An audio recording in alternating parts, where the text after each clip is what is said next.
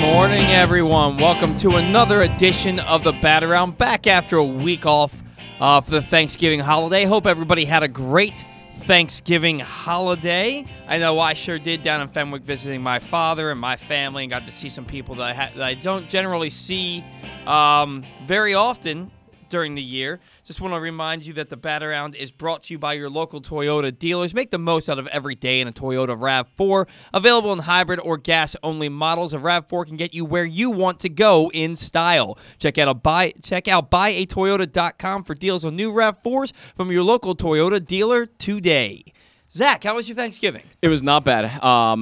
We had some family over. We always just kind of, have it at our house every year, and it's always a pretty fun time. So ate some good food and watched some football, even though the games weren't that entertaining. The Cowboys one was good, but outside of that, the games weren't that entertaining. But hey, it's still... they were all close games. They were. I mean, I guess you look at the... I just don't care about the Lions. Was it? The Lions and the Bears? The Lions and the Bears, yeah. How many times do you think that joke's been made? When the Lions play the Bears. Every time, A million. Way more than that. A million. I mean, you got way more than that, I have to imagine. Anyway, yeah, I mean, the Lions-Bears game, it was close. It was a good game, but you don't care about the Lions, and you don't care about the Bears. They had the two longest losing streaks in the NFL going into that game. Who cares? But it's football, and it's Thanksgiving, so you watch it. That Cowboys-Raiders game was really entertaining. It was. The Raiders they're not. I don't want to talk football here for too long, but the Raiders are not a good team, but they always make every game really entertaining. I don't know why that is. They always seem to be in it every year too, until they inevitably collapse in the second half of the season. But that's not what we're here for, as you alluded to. We are here today to talk about some baseball, or what baseball there is to talk about. Lack thereof. There actually is a lot to talk about. First thing, obviously, the elephant in the room. They could not reach an agreement on a new CBA, and so at midnight, Wednesday night or Thursday morning, depending on your outlook on life, the owners unanimously voted to lock out the players. It's the first work stoppage in Major League Baseball since the 94-95 strike. Zach, how are we feeling about this?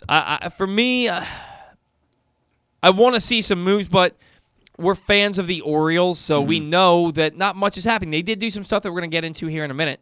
But the Orioles aren't very active in December and January and even February anyway. Most of their signings, like when they got Michael Franco last year, it was in March. Right. So when they got Alex Cobb, it was in March. Same thing with Andrew Kashner. Same thing with Ubaldo Jimenez going back several years. So it's not like we're missing out on a ton.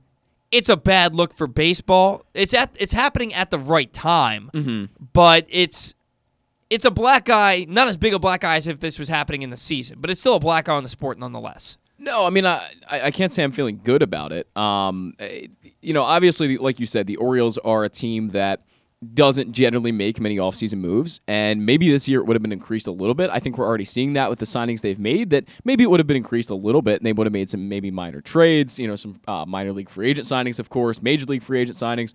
The Orioles are not really too affected here as opposed to a team like the Dodgers or the Yankees, the guys going for the big signings, the splash guys like Carlos Correa. Obviously with Corey Seager, he already signed, but guys like that. And I think that that's the bigger impact here, is that we're not going to see a whole offseason of these signings. But overall, the offseason is kind of slow anyway, right? I mean, it's so long. It's so much longer than basically, any other offseason where it's so drawn out like that. With the NFL, most of the free agent signings happen in like a week. And with, Major League Baseball, it happens over a very long period of time. So it's not all that different from what we've seen in previous years. But I think that the lack of anything happening is going to be boring for a lot of people, and I know it's going to give us a lot really to not talk about on this show, because we're going to have to talk about the past instead of what's happening at the present. Well, but not to show our hand here. There's going to be stuff that we're going to talk about. There's stuff that's happened. We're going to be able to talk to people about stuff that's already happened. That's why we don't have any guests from any of the teams that made any big signings this past week or two, because we want to spread it out. Because sure. The part of that elephant in the room is the fact that, like you said, there's not going to be a ton to talk about in this offseason until a new CBA is reached. And hopefully that happens sooner than later. It seems like they're pretty far apart. One of the big sticking things is that the players union wants 2 years of before you become arbitration eligible, and the owners are not budging. Right. They want 3 years before you become arbitration eligible because it's better for them. I mean, you want to have your good players for longer. Yeah, it's simple as that. It's better for the owners, you know. A lot of concessions that the owners tried to make, a lot of concessions that the players tried to make, but again, they're still pretty far apart.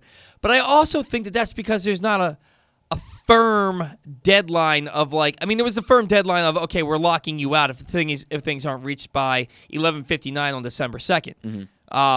That's true, yes. But there's not a firm deadline as in, look, games need to be played. We're not there yet. It's the beginning of December. 2 months from now, maybe seats start to heat up a little bit. Right. I mean, 2 months from now, we're looking at, the start of February, and I'm getting a little bit concerned at that point. Yeah. If we're there and they're still this far apart, then I'm getting really concerned. And that obviously they have time before March and April when, things really start to heat up with spring training, whatever it is. But that's when you start to get really concerned that, hey, they may not come to an agreement before the season starts, and that would be really bad. Obviously, I think that nobody wants that. No. Nobody on either side wants that, at least publicly.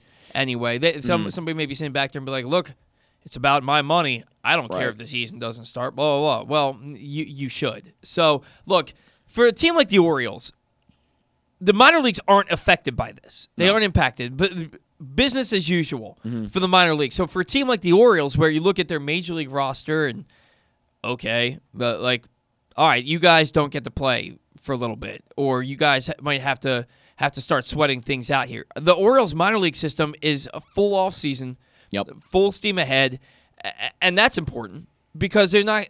After losing that year of development in 2020, where there was no minor league season because of the pandemic, that was detrimental to the Orioles' rebuild efforts. Now you're in a position where the rest of the baseball world has stopped, but you don't have to stop. And I think that that's good for the Orioles. Not saying it's good that the lockout is happening. It's good that it's not affecting the minor leagues.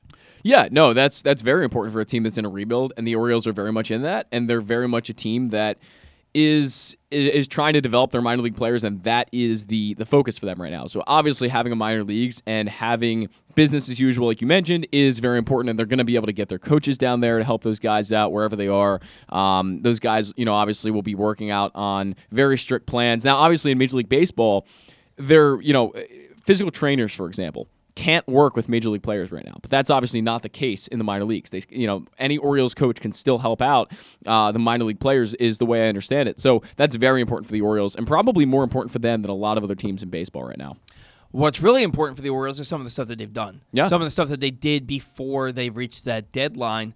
They were able to make some moves. They signed Paul Fry, Jorge Lopez, and Tony Taters, Anthony Santander, to avoid arbitration. Tony Taters. Paul Fry agreed for $850,000. The guy who had really solid ERA in his first 20-plus outings, and then he just fell off a cliff. Yeah. He wasn't even very good at Norfolk, but the Orioles keep him around. He's a left-handed option. Maybe they see if he can have a bounce-back campaign.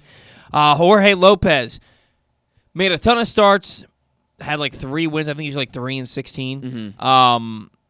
Or 3-12, something not good. It was bad. Right. He showed glimpses, but he looked to be better coming out of the bullpen. But then he got hurt. Really rolled that ankle pretty badly. He agrees for $1.5 million, and like we said, Tony Taters, Anthony Santander, $3.15 million. They tendered contracts to Trey Mancini, John Means, and Tanner Scott. Trey Mancini's projected to get $7.9 million in arbitration. John Means $3.1 million, and Tanner Scott $1 million. And before we get into the Jordan Lyles thing, because that's its own thing, last year the Orioles were asking Trey Mancini and Anthony Santander to defer some of their arbitration money, and they said no, and with good reason. Why the hell would you do that? Right. Anybody that was on the team, I think the highest paid player that was active was Matt Harvey at $1 million. Well, Chris Davis doesn't count for that. He wasn't. When I say active, I mean somebody that was actually playing. Fair, yeah. I think Matt Harvey was probably, maybe Freddie Galvis was a little higher. Oh, you know what? I'm sorry. He was their most expensive free agent. Okay. At $1 million. But I mean, there were other guys on the team through arbitration and whatnot. Trey Mancini, for example, made $4.9 million. Right. Sure. But he was the fact of the matter is that the Orioles, excuse me, last year, for example, they non-tendered Hanser Roberto because he was supposed to get like $2.7 million. Right. Non-tendered him. Same thing with Renato Nunez. They asked for deferred money from Mancini and Santander. They picked up the option on Jose Iglesias for like $3.5 million, and then 3 weeks later they traded him. Right. So the Orioles look like they're willing to take on a little bit more money this year, and that brings us to the Jordan Lyles signing. Lyles agrees to 1 year, $7 million, which never thought I'd see the day. Which is, I used the word remarkable for lack of another term on Glenn's show the other day. And he said, it was very quick to say, it's not remarkable. And I'm like, well, no, it's not remarkable.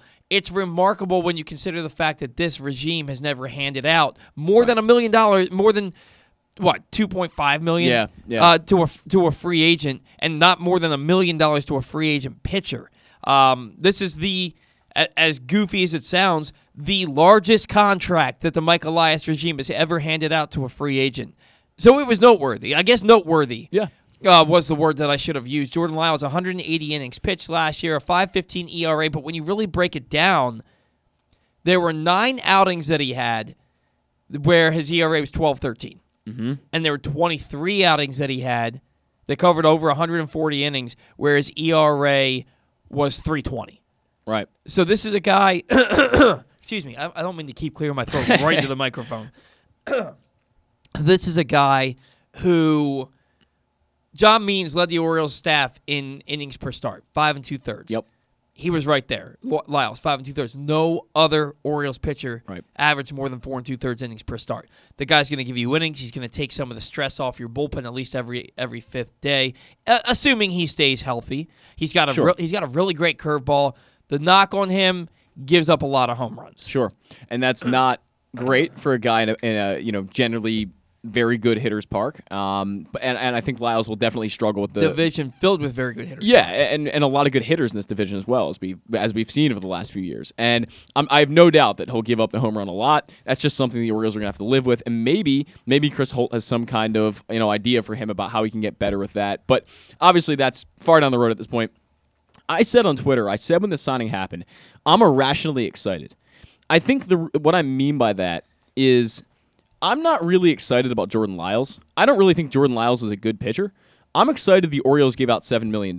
And like you said before, it sounds really stupid to say because $7 million is really chump change at this point for any baseball team. That's basically a very, very, very cheap free agent contract. But the Orioles have given out, like you said, $2.5 million as their max contract over the last few years. So $7 million is a big jump. And to see them do that for a guy that isn't a Matt Harvey or isn't a Tom Eshelman or one of these just awful pitchers that the Orioles have for depth. This is a real pitcher. He's a real starter, and he had a lot of quality starts last year. And he's not a guy who's going to blow you away, but he's a guy that when he's on, he can be very, very good. And like you said, that curveball is good. The slider is really deadly as well. This is a guy who is a real pitcher and a real number 2 behind John Means. It's not like he's going to put up a 2.5 ERA this year, win Cy Young. No one's saying that. But he's a real pitcher in that kind of sense. Absolutely. And it's when they talked about how they were going to add starting pitching, how they knew they had to address a pitching staff. And again, we're not calling Jordan Lyles a world beater. Now you can, if you really stare a 5.15 ERA in the face, this guy's given up over 5 runs every 9 innings. Right. But he's given up 3.5 runs in 6 innings. Yeah, which keeps you in ball games. Absolutely, we're not trumpeting that this guy is a Cy Young candidate, like you said. What we're saying is that this guy is something that the Orioles don't have aside from John Means, a guy that can keep you in ball games and give you innings. 180 innings was 18th in the American League last year. It's impressive when you look at what the Orioles have in-house. Now, when they talked about, we need to address the pitching staff in the off season, all of us were thinking another Matt Harvey type of thing, or another Felix Hernandez thing, or somebody who hasn't been good for a while but used to be good 8 years ago, who is still trying to revive his career.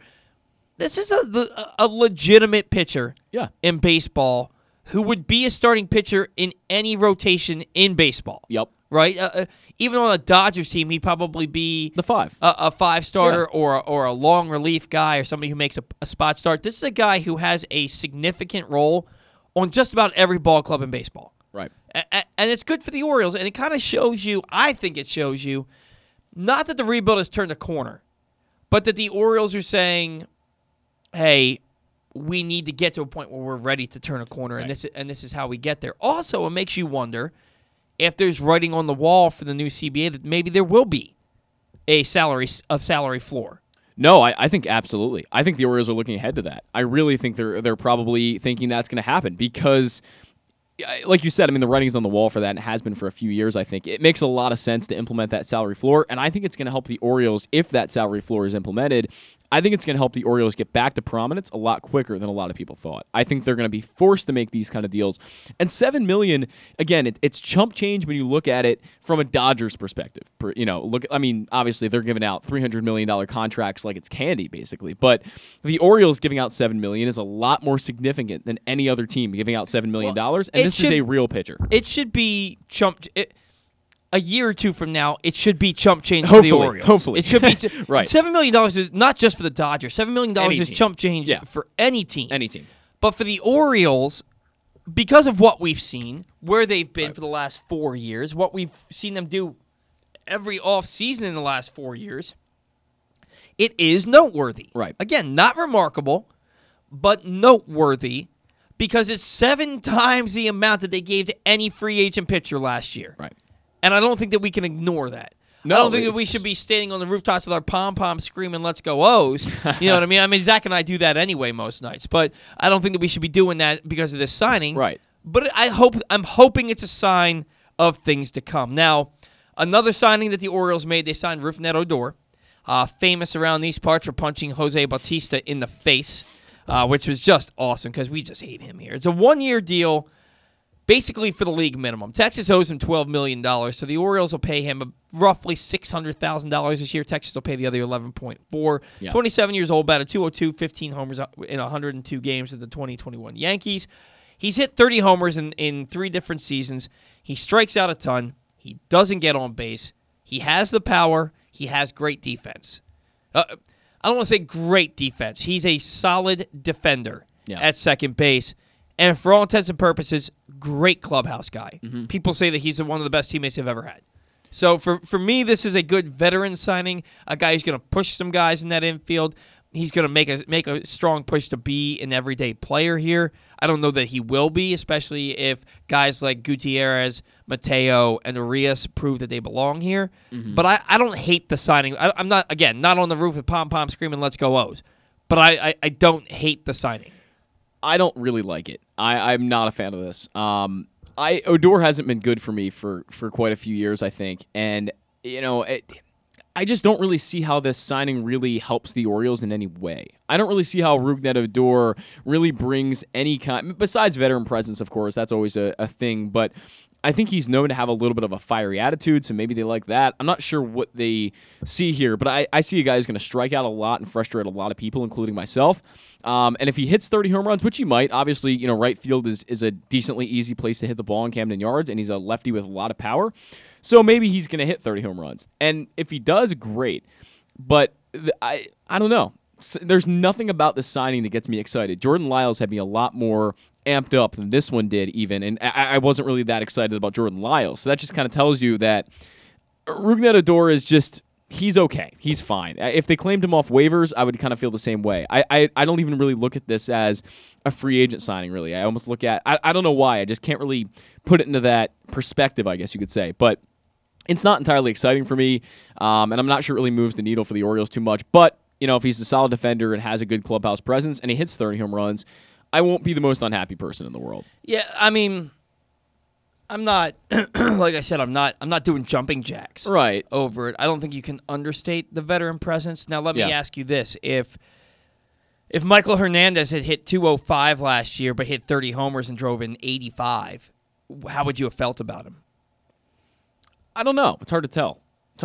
Yeah, I mean, there's a lot of factors. There's just a lot of things that go into it, I guess. But I laughed when the Yankees traded for him last summer. I remember coming on this show and making fun of it. I don't know. I'm just not that excited by it. It's just me. Yeah, no, trust me. I don't think that Rougned Odor makes a difference for the Orioles on the field necessarily. I think he'll hit a home run here or there that we're going to be like, hell yeah, we needed that. 470 feet or something. I'll blast one. Yeah. But I don't. he's not a game changer. Nobody that's coming to this team is a game changer. No. You know, Jordan Lyles isn't a game changer. He's a guy who helps your ball club. Right. I think that Odor can help. Ask me in June when he's batting 180 and he's only hit 7 home runs, and we'll talk. I do have a feeling that it's going to be more so how I felt about Michael Franco for the last 4 months that he was here. Odor doesn't move the needle for me other than I think he's a good clubhouse presence, and hopefully the Orioles can, kind of like Le'Veon Bell for the Ravens, they can squeeze every last bit of juice they can get out of this guy. Right. Which sucks because he's only 27. Right. It's his best years are already behind him, and he's really, for some guys at 27, they're not even in their prime yet, and it seems like Odor is well past it at this point. He was just bad for the Yankees. He was just simply bad. But the sad thing is he was better than he was the year before for Texas. That's true. Yeah, so we got to get Stan on the line here. I do believe that the Orioles are in the market for another middle infielder because we had Dan Connolly on Glenn Clark radio earlier this week, and he basically said, yeah, the Orioles are still searching for another middle infielder. So we'll see if they go get themselves an everyday shortstop. Coming up on the rest of the show, we have Stan the Fan here in a matter of moments. Sounding off with Zach Goodman around 10:50. Really good one about the Texas Rangers kind of irresponsible spending this offseason. And then we're going to have Orioles and baseball banter around 11 o'clock. We're going to get in a little bit deeper into the Orioles signings, their arbitration tenders. And Zach and I are going to unveil our own Hall of Fame ballots that literally mean absolutely nothing. Yeah, we're obviously... but they're it's fun for us, and it's going to spark a good debate here. Before we get Rich Dubroff from BaltimoreBaseball.com on the program at 11:40. But with that in mind, I just want to ask you guys for a little bit of help here. Helping Up asked us to help them. So Glenn Clark Radio is asking for your help. For the next 2 weeks, we need your coats and clothes for men, women, and children at Baltimore's Helping Up mission. We have drop-off boxes set up throughout the area, including at Glory Days Grill in Towson, Mother's North in Timonium, Chick-fil-A Nottingham Square, Jerry's Toyota and Jerry Chevrolet in Baltimore County, Uptown Chesapeake and Bel Air, which is literally right next to the restaurant I work in. So if you come up there today, you can come in and see your boy and get yourself a martini afterwards. And then at Duffy's Garage in Baldwin, and right here at Meadow Mill, 3600 Clipper Mill Road in Hamden. If you drop off coats or clothes, please take a picture and tweet it to @GlennClarkRadio or email Glenn at PressBoxOnline.com, and you'll be registered to win an autographed 16. Do we have it in here? We don't have it in here, but you'll be registered to win an autographed 16 by 20 J.K. Dobbins canvas. I've seen it several times. It is fantastic. I wish I could win it. Courtesy of Great Eights Memorabilia. We want to thank you for helping us helping up. It's really important. Help those that are in bigger need than you this holiday season. Help people stay warm and stay clothed, and do your part. Thanks so much. Joining us now on the line, we have Stan the Fan Charles. Stan, first and foremost, happy Hanukkah to you, and how are you this morning? I'm great. Thank you for the well wishes on the holiday. Appreciate it. How you guys doing? I hope your holiday was a good one. We're doing well. Had a great Thanksgiving. Some nice R&R with the family. So I appreciate you asking.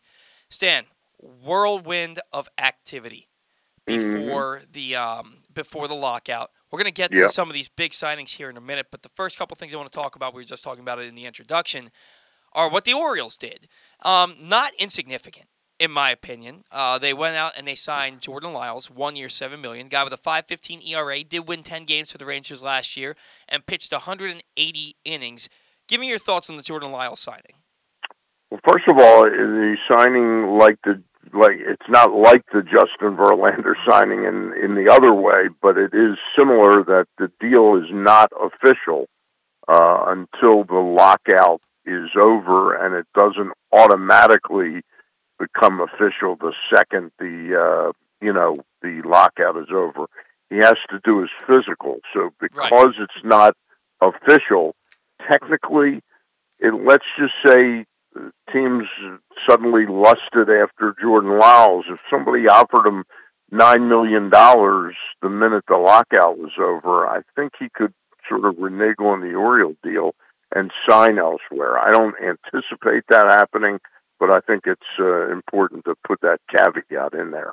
I happen to like the Jordan Lyles signing. I did a deep dive in him because I play fantasy baseball. I remembered the numbers didn't strike me as high. I knew his overall number wasn't impressive, the 5.15 ERA, but I remembered periods where he would pitch 3 or 4 really good games in a row. And I went back over his record very carefully.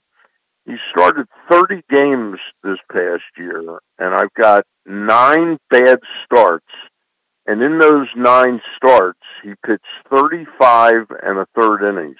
One of them might have been a relief performance. I'm not 100% sure. He had 2 but relief. Anyway, it was 35 and a third innings.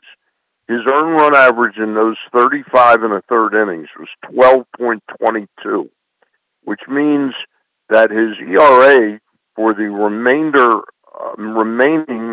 144 and 2/3 innings was 3.42. That's in 22 starts. Now, you can't erase those 9 starts, but if you give me a guy on this Orioles team that's going to go out there and pretty much 2 out of 3 times is going to give me a solid start, that's much better than anything we've had the last couple of years. That's how I other feel. than John Means. Well, yeah. Well, and Stan, it's even better than what John Means has given you, because last year Jordan Lyles Right, John Means, right. He pitched 180 innings. Right. But also, Jordan Lyles had 14 quality starts and 19 starts where he allowed 3 runs or less. Both would have led the Orioles last year. Means had 12 and 18 of such starts in 2021. I want to go back also to 2019, where he started the season with the Pittsburgh Pirates, and the Brewers were in contention, and the Brewers acquired him, and he pitched 12 games for the Brewers. I know this can, to some fans, it's like, well, who cares what he did in 2019? But I think it's pretty significant. In 11 games started for Milwaukee, he threw 60 innings pitched, and why don't I have the earned run average here? In 60 innings pitched, he gave up 43 hits, 19 earned runs, struck out 58, had a 196 batting average against, a 270 on base percentage, 352. Those are not insignificant numbers, and I'm pretty sure the reason I didn't write it down was because it's just staggering. I think his ERA in those 11 starts for Milwaukee was like 241 or something. 245. Like 245. 245. Right here. So this is a guy that's got some upside. Maybe he gets with Chris Holt, and Chris Holt finds another trick or two. I think it's a really solid signing, and I'm encouraged that they spent $7 million on a pitcher. Now, what does that tell you? That was my next question. What does it tell you about this team that they were willing to spend $7 million on a free agent pitcher? I mean, it's the largest free agent signing in the Mike Elias regime. Now, look, it's $7 million. It's not really grand in the whole scheme of things, but for the Orioles, it's noteworthy, correct? Right. Yeah, I would say it's noteworthy, and it would to me, it wouldn't rule out a couple signings once the lockout is over, because there's going to be such a rush to get it's like the musical chairs. When the music stops, you got to get a chair or you're out of the game. Right, exactly. There's going to be such a glut of talent on the market, which is just what the union doesn't want over the long haul. But this 1 year, there's going to be a lot of interesting 1-year contracts available, and I don't think the Orioles are out of play on adding another starter or two. Yeah, I don't think they are either, and they could add another infielder. They certainly did add one this past week, signing Rougned Odor. Now, look, they're gonna pay him. I'm gonna give you. I know you want to talk about Odor. I'm gonna give you one possible infield signing. The Pirates, I think it was at a DFA or was Colin Moran, and Moran was a Houston Astro prospect many moons ago. He was included. He was, interestingly enough, he was one of the pieces that the Orioles probably would have acquired the year before Mike Elias came in 2018, or actually 2017, if the Zach Britton trade had gone through. He was one of the pieces I think we were talking to the Astros about. He was. He ultimately went to the Pirates in the Garrett Cole trade, and not an uninteresting bat. Now, what I don't know is I haven't seen him play third base enough but he sure seems like all of a sudden you pick him up for 1.5, 1.7, and you suddenly got a potential platoon there, just like you do at second base now with Rougned Odor and Arias. I was going to mention, Stan, that Colin Moran is a pretty bad defender at third, and I'm not sure the Orioles would sign him to play there, but possibly, he could play first I was base. worried about the defense because I noted he didn't play any. I think he played one game in Pittsburgh last year at third base. And just looking at his defensive WAR, he had a negative .8 last year. In 2019, negative 1.8 defensive WAR. So definitely not a guy who can handle the glove very well. But he could be an interesting bat. He did hit 10 home runs last year. The average was all right, close to basically an average OPS plus. But in 2020, had a well above average OPS plus. So the bat could be interesting. I was thinking about the bat is interesting. There's no question about it. No doubt. Again, we don't know what they're going to do with Santander or Trey Mancini when push comes to shove, But the Odor signing, look, I don't love. I really dislike this signing. I'll be quite blunt about it. I can't have my on base percentages be in the 280s. I agree. On any player, But again, you face right-handers about 70% of the time. That would be about 105 games, 110 games. It's not going to be the worst thing in the world, to have a platoon at second base that might produce you 25 home runs, Yeah, I don't necessarily disagree with you. Is that what you anticipate his role to be, potentially a platoon? I thought the Orioles were going to give Ramon Arias every opportunity to win that second base job in spring training. I think they see you. I think they know deep down that Urias is not an everyday defender out there. I don't think he's going to hold up.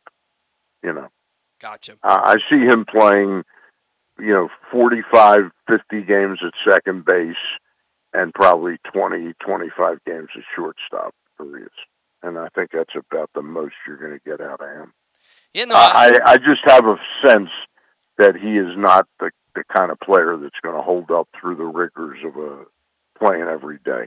Yeah, and he kind of showed that this past year when he started to become an everyday player. His legs started giving him issues as the season wore on. And I thought that was a red flag for him, and I thought it was a red flag for Jorge Mateo that both of them, when they got extended looks, couldn't stay on the field. So and we have enough of that as it is. I'm not willing to dismiss Mateo as an everyday guy. I don't think he's an everyday guy on the center of the infield, but he's a guy that clearly can play all around the field, Yeah, no, I think he's a valuable piece for the Orioles. We'll see just how valuable, hopefully, once this, if and when the season gets started. Yeah. Now, But collectively, the two signings are a little bit of a positive, Yeah, I agree with you on that front. They're actual names that are still fairly relevant in baseball. Yeah. Now, you started to get into Anthony Santander and Trey Mancini. The Orioles actually did extend contract offers to all 6 of their arbitration-eligible players. They ended, They ended up signing Paul Fry for $850,000. They signed Jorge Lopez for $1.3 million, and they signed Anthony Santander for $3.15 million. Significance of those signings, because some of those guys could have been non-tender candidates. In the case of Anthony Santander, they still could trade him, but they were talked that he was a non-tender guy. But they ended up paying them the money. What are your thoughts on that? Yeah, I think it's a positive again that they clearly are sticking to the plan and not stepping backwards. Which right now is the best we can hope for. Yeah, and Mancini, he's due roughly $8 million. John Means $3.1 million. Tanner Scott $1 million. Contracts tendered to those players. They have to accept them before they go to arbitration. It looks like the Orioles are having, just based on these numbers, have a little bit more of a willingness this season to spend money than they have recently. What are your thoughts on that? Do you agree with me on that, or is it just kind of the nature of the business at this point? Yeah, I think there's a little bit of a light at the end of the tunnel motif going on. I think they realize they need to upgrade the product a tick or two, even if they're not ready to contend. I think they realize they got to put a better product out there and give Brandon Hyde a better hand. I'll give you one name, by the way. I mean, there are probably 20 names I could give you. Like, I would have liked to have seen Rich Hill as a member of the Orioles, okay? But that's not going to happen. He's with the Boston Red Sox. But I will tell you that the Nationals DFA'd Wander Suaro. And I know he had a terrible year last year. Only got into 45 games, had a 6.33 ERA. But the body of his work prior to last year, impressive to me. I like the arm a lot on Wander Suaro, and he's a guy you could get for $700,000-800,000. Stan, the Orioles have already spent $7.6 million in free agency so far. Do you think that money puts them out of play for a guy like Andrelton Simmons? Because Simmons might cost a little more than some of your more value-based shortstops because of the premium defense, of course. I don't think it puts us out of the market for Simmons. I still think Iglesias is probably a better fit for the Orioles. Oh, I agree. I think they're both good fits. Because Simmons' durability also scares me. I think he's a low-risk guy for a team like the Yankees. If the Yankees don't end up with Correa, I think he could easily end up there. The Dodgers may want to have. The Dodgers could pay him $4 or $5 million just to be an extra player. They can afford that. But I don't think it puts us out of the market for Simmons. What do you think he is? A $5 million player? I think that would be the max. Yeah. After how bad he was offensively last year, the glove still plays, so that'll get him more than his offense was worth. Maybe 3.5. I was going to say 3.5, and I just wonder if that's a little too high for the Orioles. I don't know. I don't think it's too high if they really love the player, but the durability factors with him now mitigate how much I love the player. Yeah. I'm not that worried that he couldn't bounce back and do a little bit offensively. I mean, he was actually a decent offensive player for a good chunk of his years in Anaheim. Oh, absolutely. But he's gone backwards. He'd certainly be a plus to me over a Freddie Galvis. I'd more rather take a chance, but I still like Iglesias, and I think the familiarity they have with him, how they saw he acted as a leader the year they had him. A reunion there is not impossible. Yeah, no, I'd like to get a good glove at shortstop. Yep. I agree. I agree. Those are my two guys, Iglesias and him. Yeah, absolutely. Now, moving on to some of Stan, there was, I think, $1.6 billion spent in free agency in the month of November, which I believe is a record for any month in any offseason in the history of the game.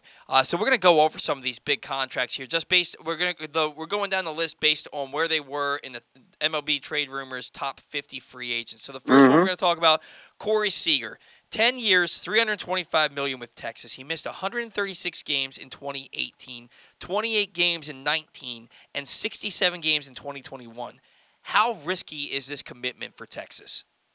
I think it's a pretty significant risk there. I know how much teams like Seager.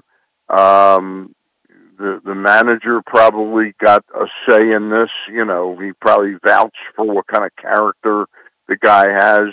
But the injury issues are very real, in my opinion. So I think I'm somewhat astounded that he gets 3.25, and what did Semien get?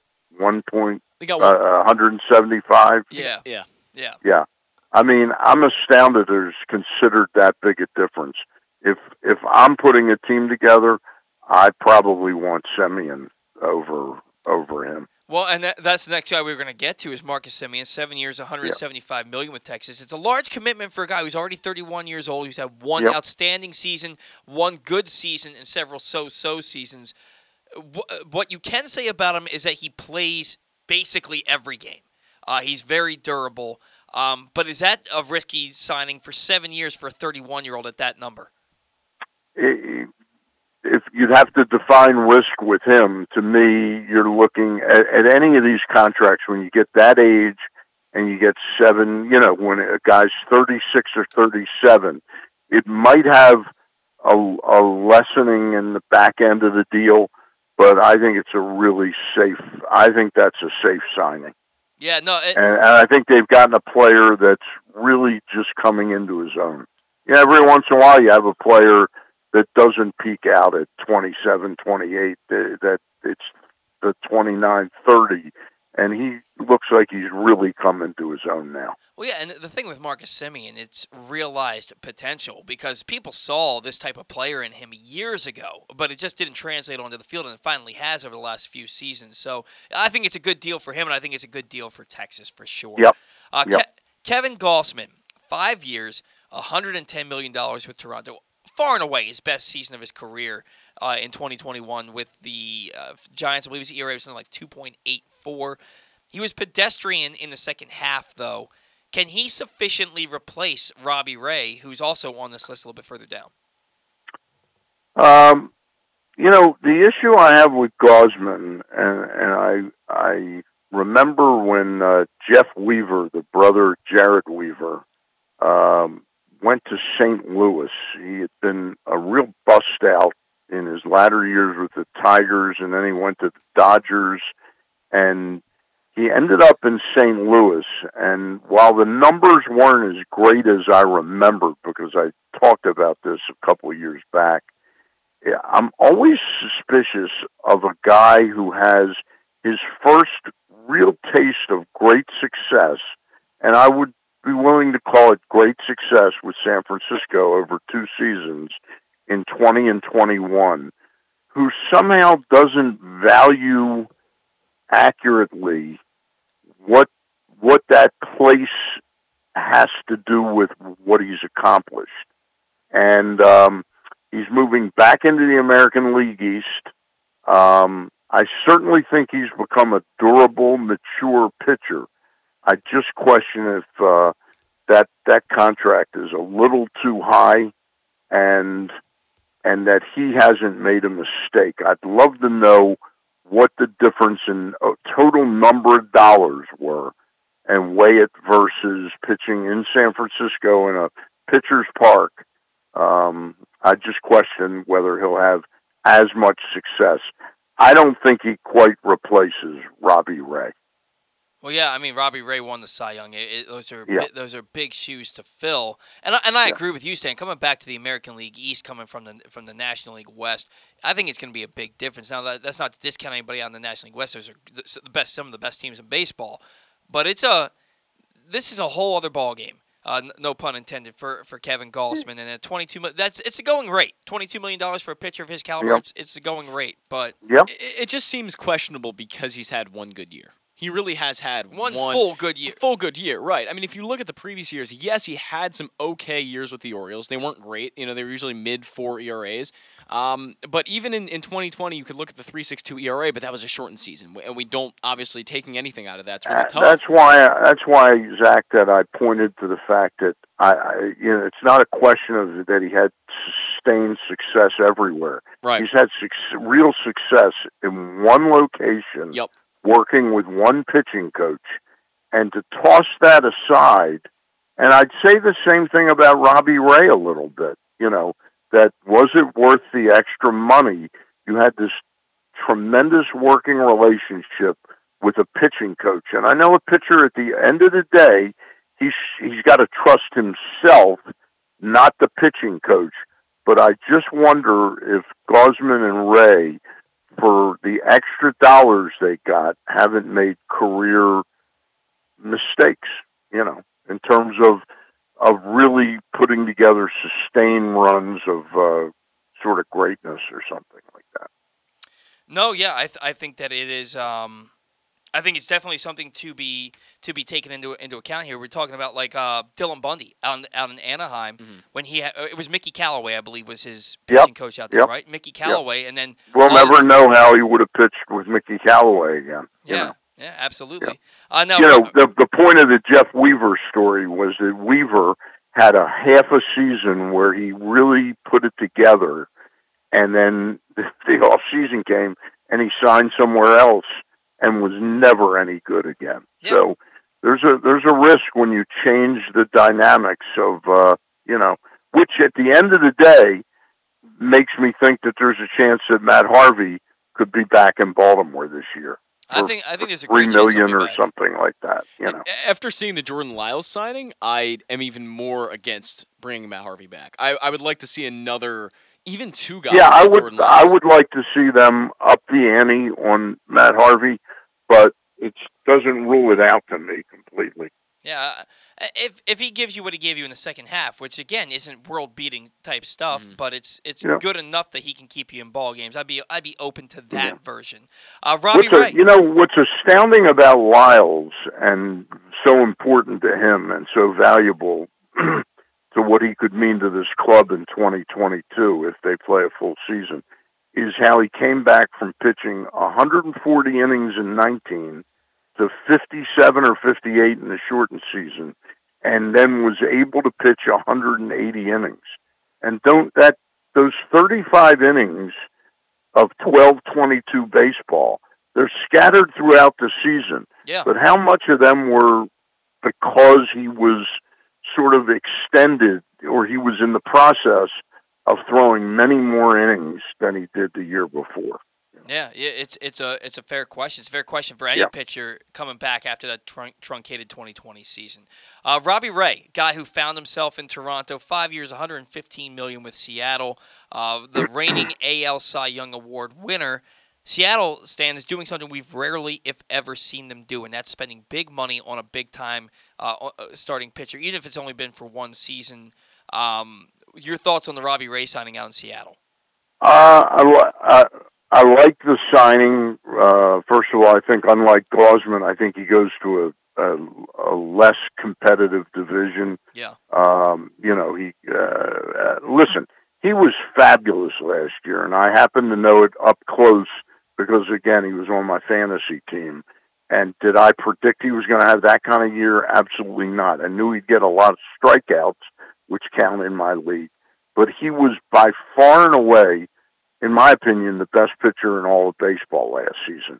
And it was a real irony that the Toronto Blue Jays, a team with, Guerrero, Hernandez, Bo Bichette, Semien, they had monster bats throughout the order. For some reason, other than one game against the Atlanta Braves when they scored about 17 runs, every game he was in the middle innings. It was 2-1, 3-2. They just never scored him a lot of runs. And when you leave it to your bullpens, and by that I don't mean just the closer. When a guy's pitching 6 1/3 and you got to get 2 or 3 guys pitch the rest of the way, and it's a one-run game, it's very easy that the pitcher doesn't end up with the win, even if he left leading 3-2. And that seemed to happen time and time again for Robbie Ray. I love the ballpark he's going to, and I think Seattle is a team that's improving quite a bit. So I know I'm talking out of both sides of my mouth, but I like this signing for Robbie Ray. Yeah, I think it's a good signing for him. I think it's a good signing for Seattle, and I like the fact that Seattle is saying, hey, look, we're in this thing every year, and we fizzle out at the end of the season, and I think that they're really showing that they're trying to go for it. I expect them to make some more signings once this lockout is over and done with. I think they could be in the market for a Chris Bryant. They could make another couple moves, significant moves. Max Scherzer, 3 years, $130 million with the Mets. Very similar to the Bauer deal with the Dodgers last season. Stan, is this the type of contract that baseball is moving towards going forward? Is this like going to be the new trend in baseball? Not a lot of years, but a ton of money. I think for pitchers, I think that's clearly the trend that the upper class teams are going to try to install. That, hey, we'll pay you a premium price on the annual average, but we just don't want to tie in for 6-7 years. And it's easy for Scott Boras to have not caved, but give in on the length of years because of Scherzer's age. Bauer was a different situation. Bauer much younger than Scherzer.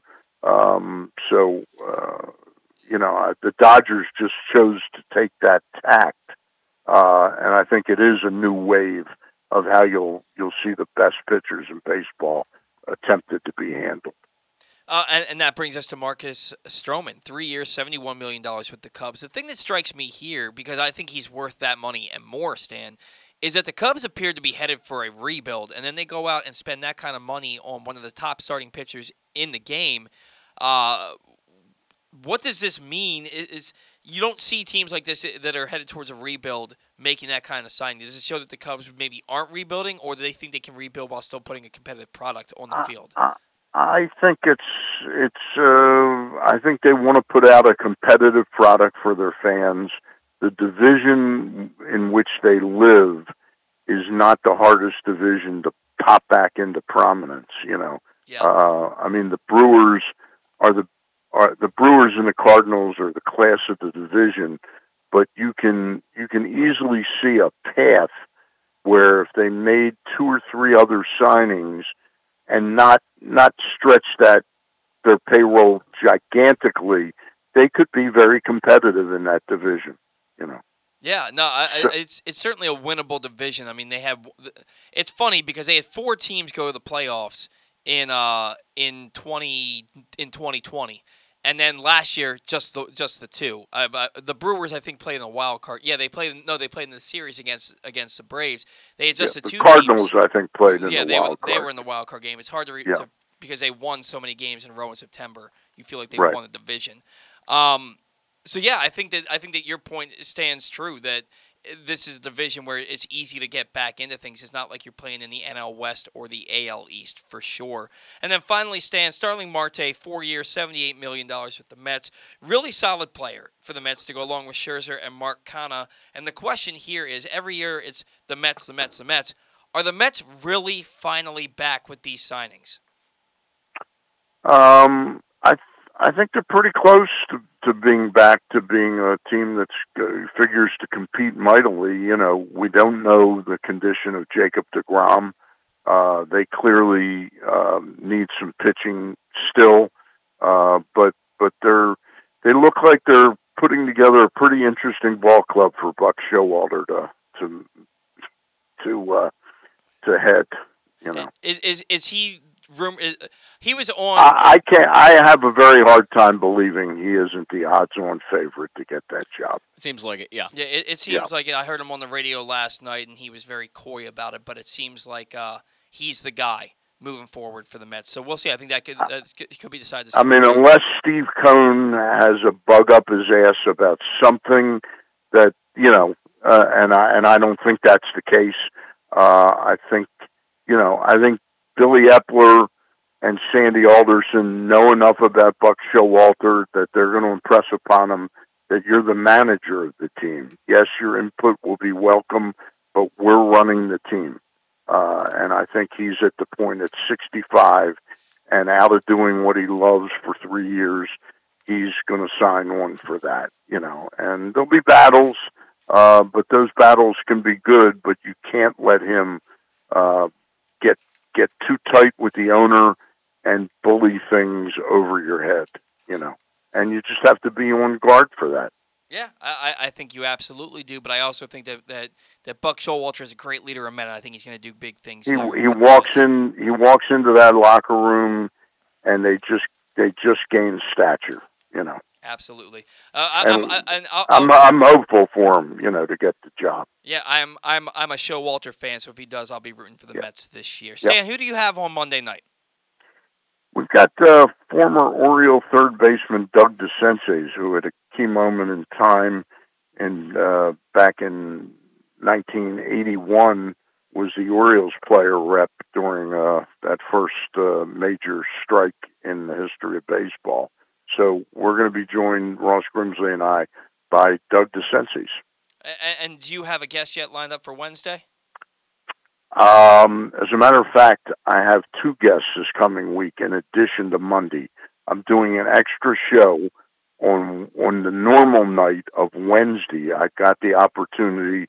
We're going to have the executive director of the Maryland State Lottery and Gaming Commission. John Martin, I'll be interviewing him myself on Wednesday evening, Wednesday late afternoon at 5 o'clock.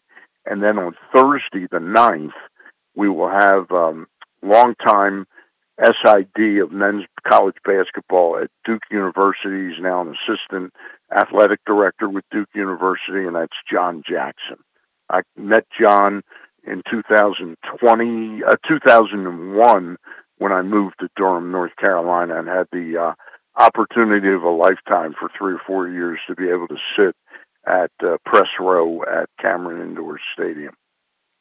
Excellent. Sounds like some excellent guests and actually very, very pertinent to what's going on here. And I will give you one other. The following week, and I'm not sure what time or day yet, but the week of either the 15th or the 16th, we're going to have former Baltimore Sun writer who covered the Maryland Terrapins, Don Marcus, will join us. We set this interview up about 2 weeks ago, and it was interesting at the time. He's not a guy that's prone to knock or bash or anything. He's just sort of straight down the middle. He said to me, watch this basketball team a couple times. And he's talking about the George Mason game and the Richmond game. And he said, this just doesn't look like it looks like a poorly constructed team.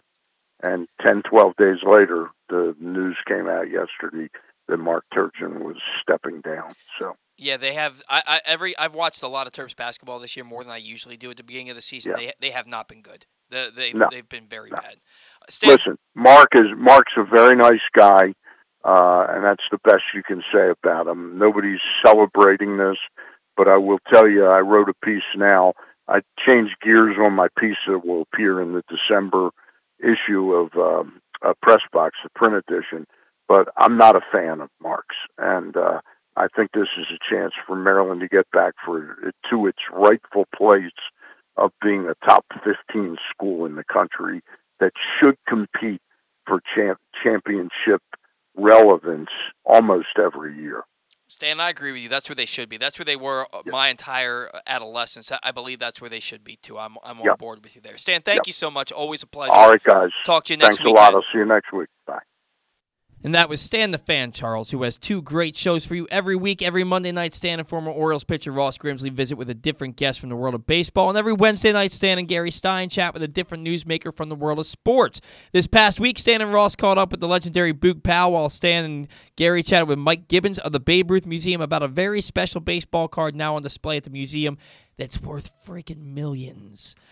Find these shows under the videos tab at facebook.com/PressBoxSports or PressBoxOnline.com/video. Coming up this Monday, you won't want to miss it when Stan and Ross interview former Orioles third baseman Doug DeCences. Big-time name here. There's actually DeCences Lane. No, I'm sorry, that's Triandos. I'm sure there's a DeCences Lane somewhere, too.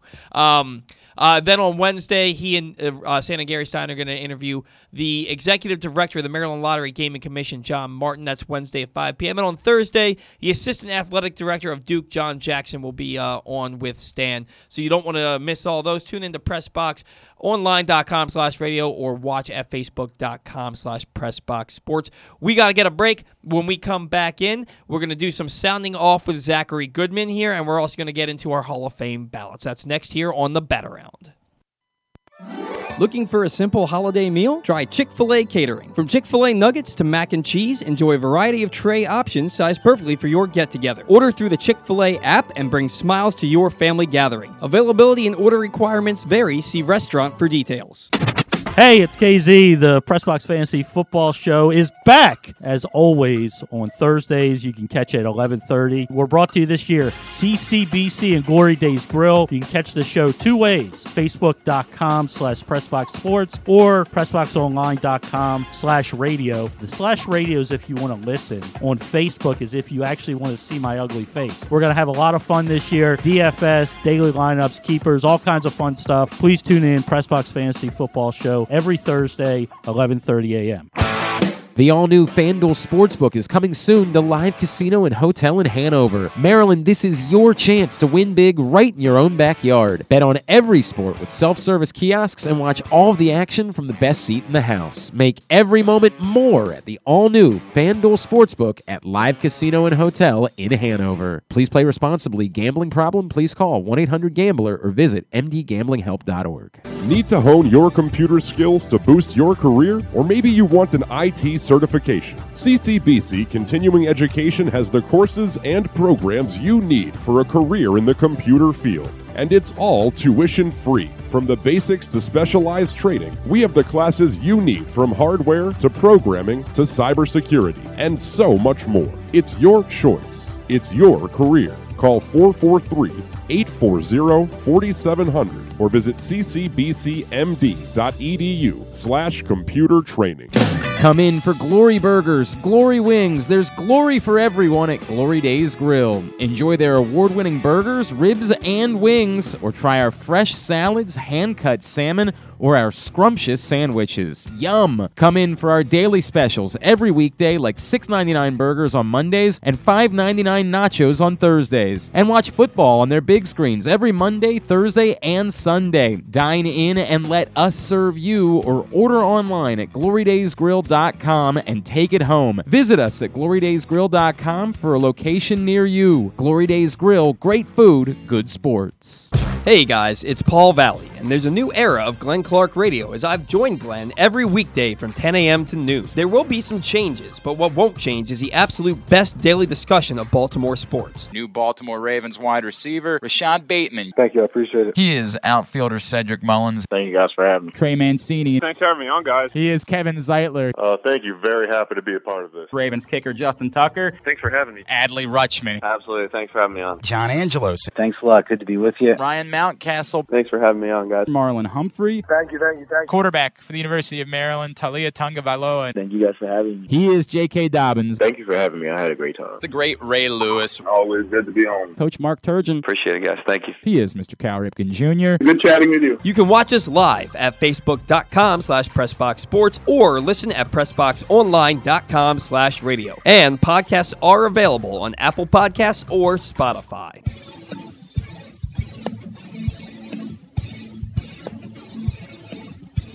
All right, welcome back to the Batter Round. We're into hour number 2. Hour number 1 of the Batter Round was brought to you by the Press Box Fantasy Football Show with Ken Zales. You can join us every Thursday at 11:30 a.m., and KZ will help you set your lineups and find deep sleepers that might still be on your waiver wire in order to help you win your matchups. We are approaching the final week of the regular season for fantasy football, and if you need to get this win to get in the playoffs, you want to tune in on Thursday at 11:30 for Ken's House on the Press Box Fantasy Football Show. It is all brought to you by CCBC, the Maryland Department of Transportation, and Glory Days Grill. That's the Press Box Fantasy Football Show with Ken Zales every Thursday at 11:30 a.m. You can watch us at facebook.com/PressBoxSports and listen at PressBoxOnline.com/radio. And now, it's that time of the show when Zach sounds off. It's sounding off with Zach Goodman. Wow, that was a great introduction. That was an incredible introduction. Okay, Rangers spent $561 million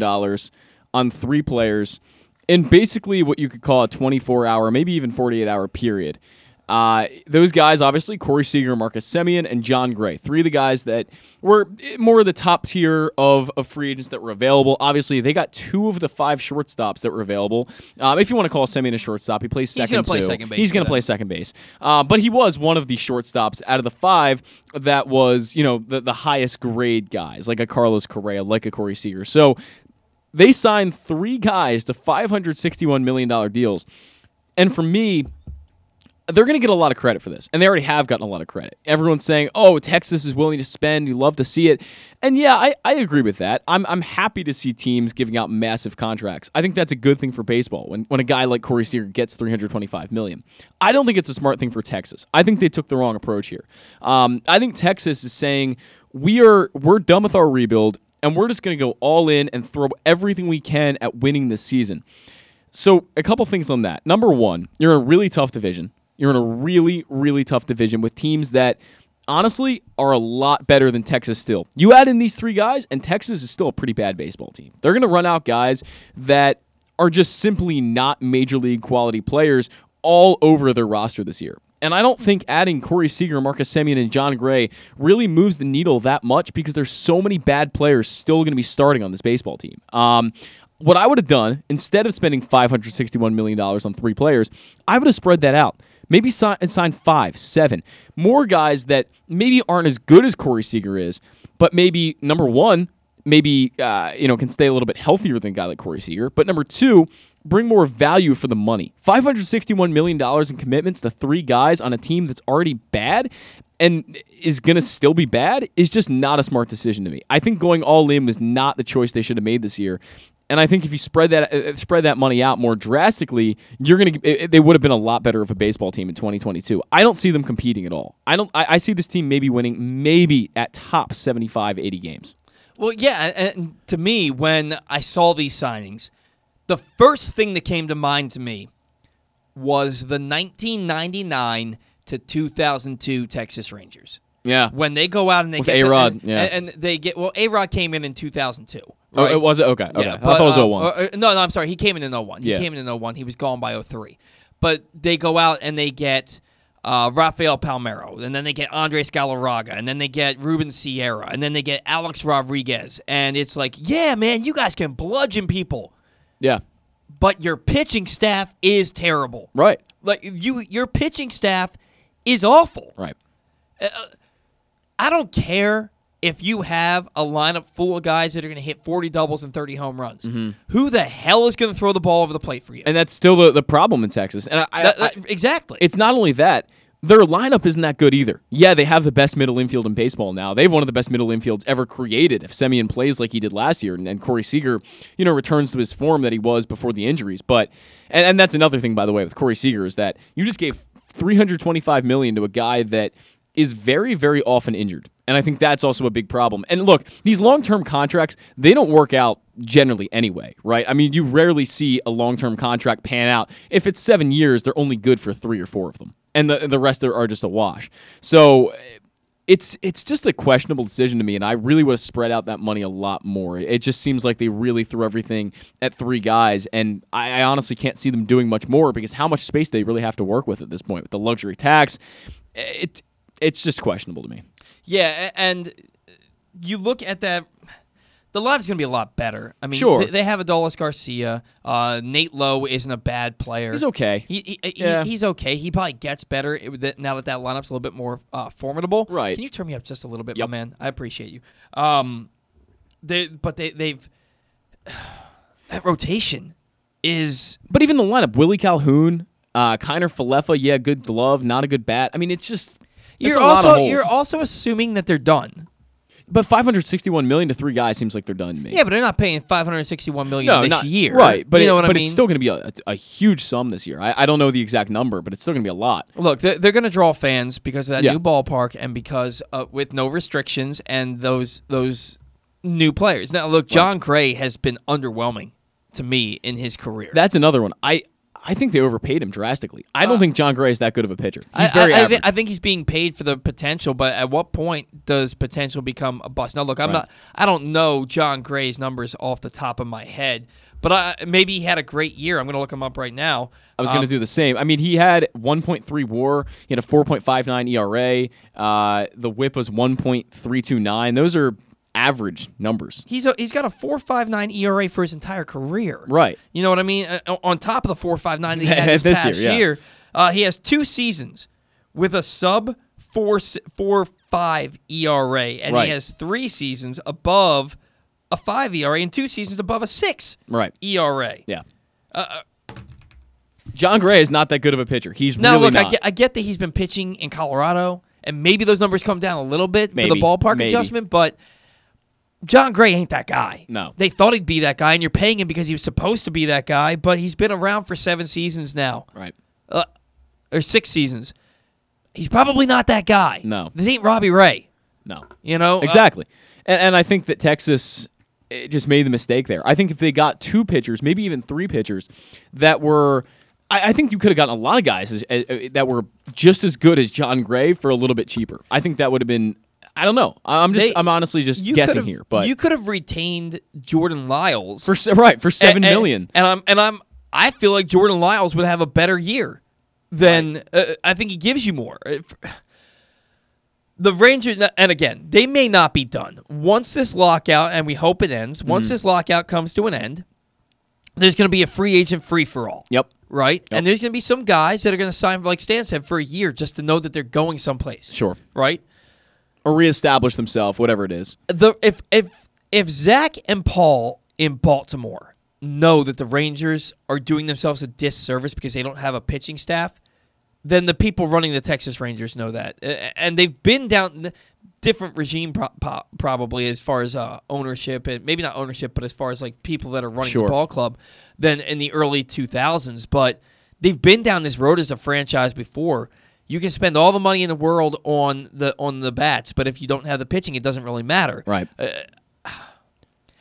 I'm going to wait and see approach. If this is all they do and they go into this season in the NL, and look, the Astros got weaker, but the Mariners are getting better. Angels are going to get better just by guys they have coming back from injury.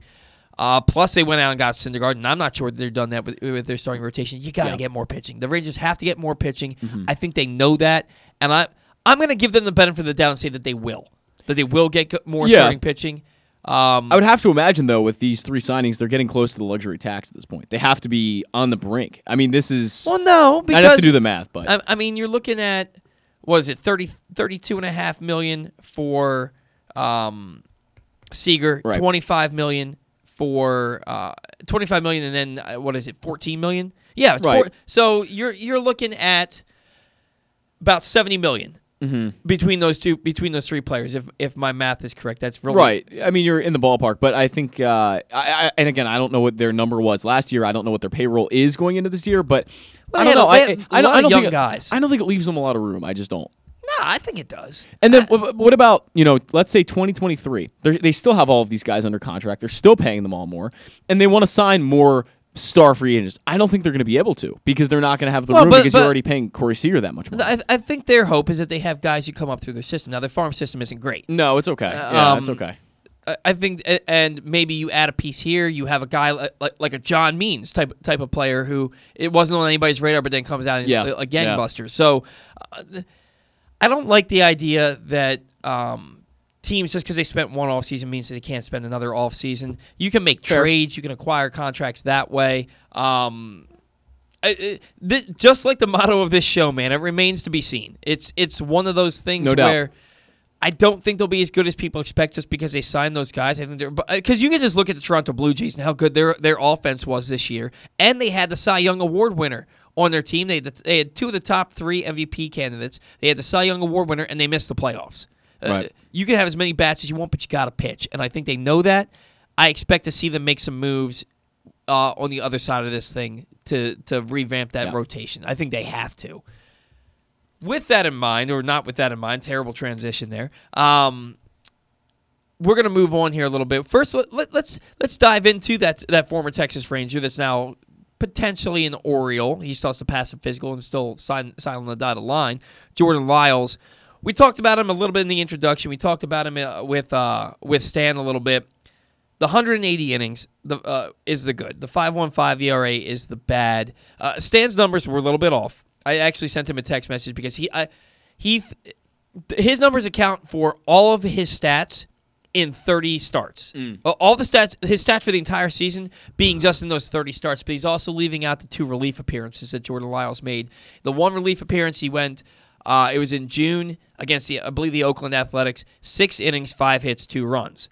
The other one was in July against the Arizona Diamondbacks. 7 innings, 2 hits, 2 runs. So that's 13 innings of 4 runs allowed in his 2 relief appearances. Yeah, it's real good. Which is very good. Yeah. So really, in his 9 bad starts, it's a 12.13 ERA, and in his 23 good appearances, it is a 3.20 ERA. Jordan Lyles is a guy that 100% could help the Texas Rangers this year. I'm actually surprised. Looking at their rotation, I'm surprised they let him get away. I am too. I think that he's a guy that could help really, like you said before on the show, any team. He really could. He's a guy who's a legitimate starting pitcher, and that's the biggest deal for the Orioles of anything, that he is a legitimate starting pitcher, and I think he could help any club in a multitude of roles, really, because he is a good pitcher, and I shouldn't say he's a good pitcher. He's not a good pitcher, but he's a real pitcher. He's a good pitcher. I would call him he's not a great pitcher. I would describe him as a real pitcher. He's not a Tom Eshelman. He's a real pitcher. He's a guy that you can go into spring training and assuming health, which isn't really something that you've always been able to do with Jordan Lyles, but assuming health, you know that he is going to be in your starting rotation and he's going to take the ball every fifth day, and more often than not, he's going to keep you in ball games and help you win ball games. That's what he is. Yep, that's what he is. That's what he is. He's not Max Scherzer. No. He's not going to be that guy who's going to give you 240 innings, strike out 300 guys, and give up 300 runs or less in 27 of his 32 outings. He's not that guy. He's a third-tier pitcher, but he is better than anything the Orioles have had aside from John Means in the last 4 years. Yep, you're right. That's true. He's better than Alex Cobb was. Alex Cobb had moments of greatness for the Orioles. His 11 starts to end the 2018 season when his ERA was sub-3. For those 11 starts, he was very good. Jordan Lyles is better than that because he gives you a full season, he gives you the innings, and 2 out of every 3 starts, he's going to keep you in that ball game and give you a chance to win. The 14 quality starts is the number for me that I get the most excited about, because 14 quality starts is something that could have given the Orioles a lot more wins than they had. That's, to me, a game changer to have 14 quality starts. And again, no one came close to that besides John Means, of course. So that's very important. And I think that the Orioles got a guy who's going to fill innings and be a real starting pitcher, as opposed to a lot of the guys they've thrown out there, frankly, over the last few years. To me, the 14 quality starts are very important. Yes. 19 starts, allowing 3 earned runs or less, and those are games where he goes 5 2/3 and gives up 3 runs, or he goes 5 1/3 and gives up 2 runs. Technically, that's not a quality start, but it's a hell of a ball game. We'll take that all day. And the other thing is, not only does he have the 19 starts giving up 3 earned runs or less, he also has those 2 relief appearances. So in 21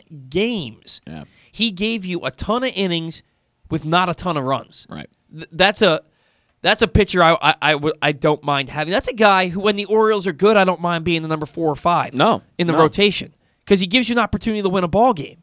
And you maybe one of those games that he starts where he gives up 6 runs in 5 innings, the Orioles score 8. Sure. You don't take that into account either. There's a reason the guy won 10 games. There's also a reason he lost 13. But how many of those 9 starts where he was bad was the offense that good that they still won? Right. So I will 100% take it. The arbitration guys that the Orioles got, that the Orioles signed, Paul Fry was a head scratcher for me. Me too. Because you've seen glimpses with Paul Fry. The first half of his season in 2018, the first half, his 2020 season, the first half of his 2021 season, but he has never. And I don't count 2020 as a full season. It's a truncated season. He has never put together a full season of competent baseball. Mm-hmm. He was good in his good the first half of 2018, was terrible. Absolutely wretched in the second half of 2018. He was not good at all in 2019, in my opinion. And in this past year, really good. His first 20 or so outings, and then as good as he was in those outings, is as bad as he was in the rest. Yeah, I mean, I guess the Orioles look at it as, if we can get a guy for $850,000 who can possibly be a bounce-back candidate, why don't we do that? But then again, I think I've seen enough of Paul Fry as an Oriole. I think I've seen enough. I don't really think Paul Fry is ever going to give you a full season of good baseball. I just don't think the velo is not there. The stuff is really nothing special at all. I don't know. This is a guy who got demoted to AAA. This is a guy who got demoted on a really bad Orioles team. How bad do you have to be as a pitcher to get demoted to AAA? That's 6.08 ERA. Right. So the Orioles would accept bad quality pitching, and they have accepted bad quality pitching for multiple years. So to get demoted being a guy like Paul Fry, that's pretty bad. And to me, giving him $850K is a bit questionable. If it had been league minimum, maybe I would have been more understanding. That's obviously not possible with arbitration, but that it is what it is. Everyone else made perfect sense to me. Mancini, obviously, I thought the Orioles might non-tender him. I was hopeful that they wouldn't, of course, but you just never know with the Orioles sometimes. And the rest of the guys, I think, were mostly expected. Anthony Santander, there still could be a trade there. I didn't necessarily support a non-tender with Santander because he is still a quality talent for the most part, even if he doesn't really show it on the field most of the time lately. I think he's got one more opportunity. And I think that if he plays well enough, that the Orioles will trade him by the deadline. I mean, Kyle Stowers is coming. Yeah. It's and assuming Robert Newstrom doesn't get taken in the Rule 5 draft, he's coming. Well, there now is no Rule 5 draft, so... Well, there will be. They made it sound like there wasn't going to be at all. From what I've been reading, these writers that cover the Orioles are still talking like there's going to be a Rule 5 draft. Interesting. It made it sound like to me that there wasn't. They just canceled it completely. I'm going to find out. Find the article that you were looking at. Meanwhile, you look at Paul Fry. As I said, he's never put together a full season. Paul Fry's career in the first half of seasons, a 3.82 ERA in 79 games. Yeah. His career in the second half of seasons, a 6.54 ERA in 74 games. Paul Fry is one of those guys, and maybe you pick your spots with him. Mm-hmm. Maybe you start him out at the AAA level and bring him up when he's ready. Not saying that I mean when he's ready that season. When you feel like he's pitched well enough down there that he can come up and give you some solid outings.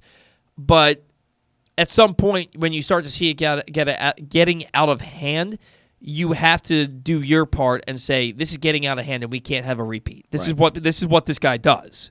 So Kyle Glazer from Baseball America said at 8:49 on December 2nd, he said the Major League portion was canceled. But then he came back at 9:55 and said it's postponed indefinitely, whatever that means. So right. Well, postponed means it will happen. Yeah, exactly. So the winter meetings have been canceled. Yes, canceled. And that's when the Rule 5 draft happens. I saw the original report that he put out that it was canceled, but then he went back on that an hour later. Yeah, so the Rule 5 draft will happen once we get back to business. But like John Mioli said on the program a few weeks back, it's such a small thing, it could really be done through email.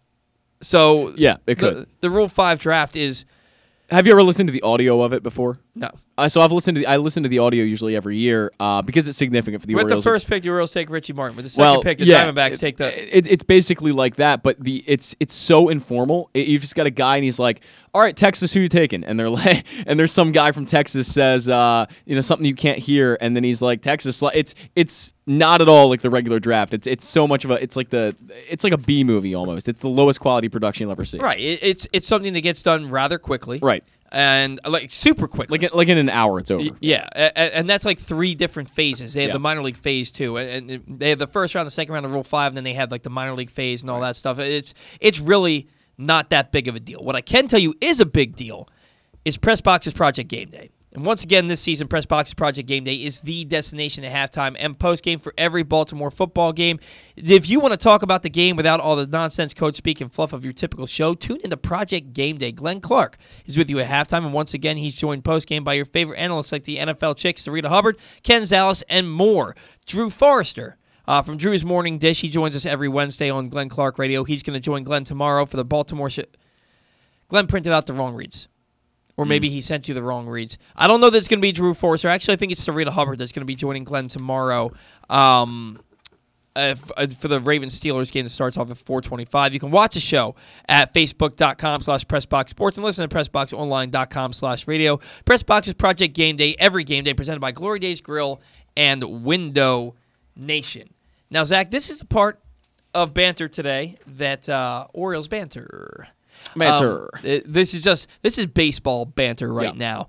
That you and I have been really looking forward to when you came up with this, because it's funny, guys. Zach and I were very much on the same page because on Glenn's show last week or the week before, however, Thanksgiving week, we had a guy on, and it was Patrick Stevens. He talks about college basketball, but at the end of his segment every week, Glenn asks him about baseball players who were all-stars or noteworthy players for a 5-year period in the 80s or 90s. I think that's the stipulation that played on 3 or more different teams, right?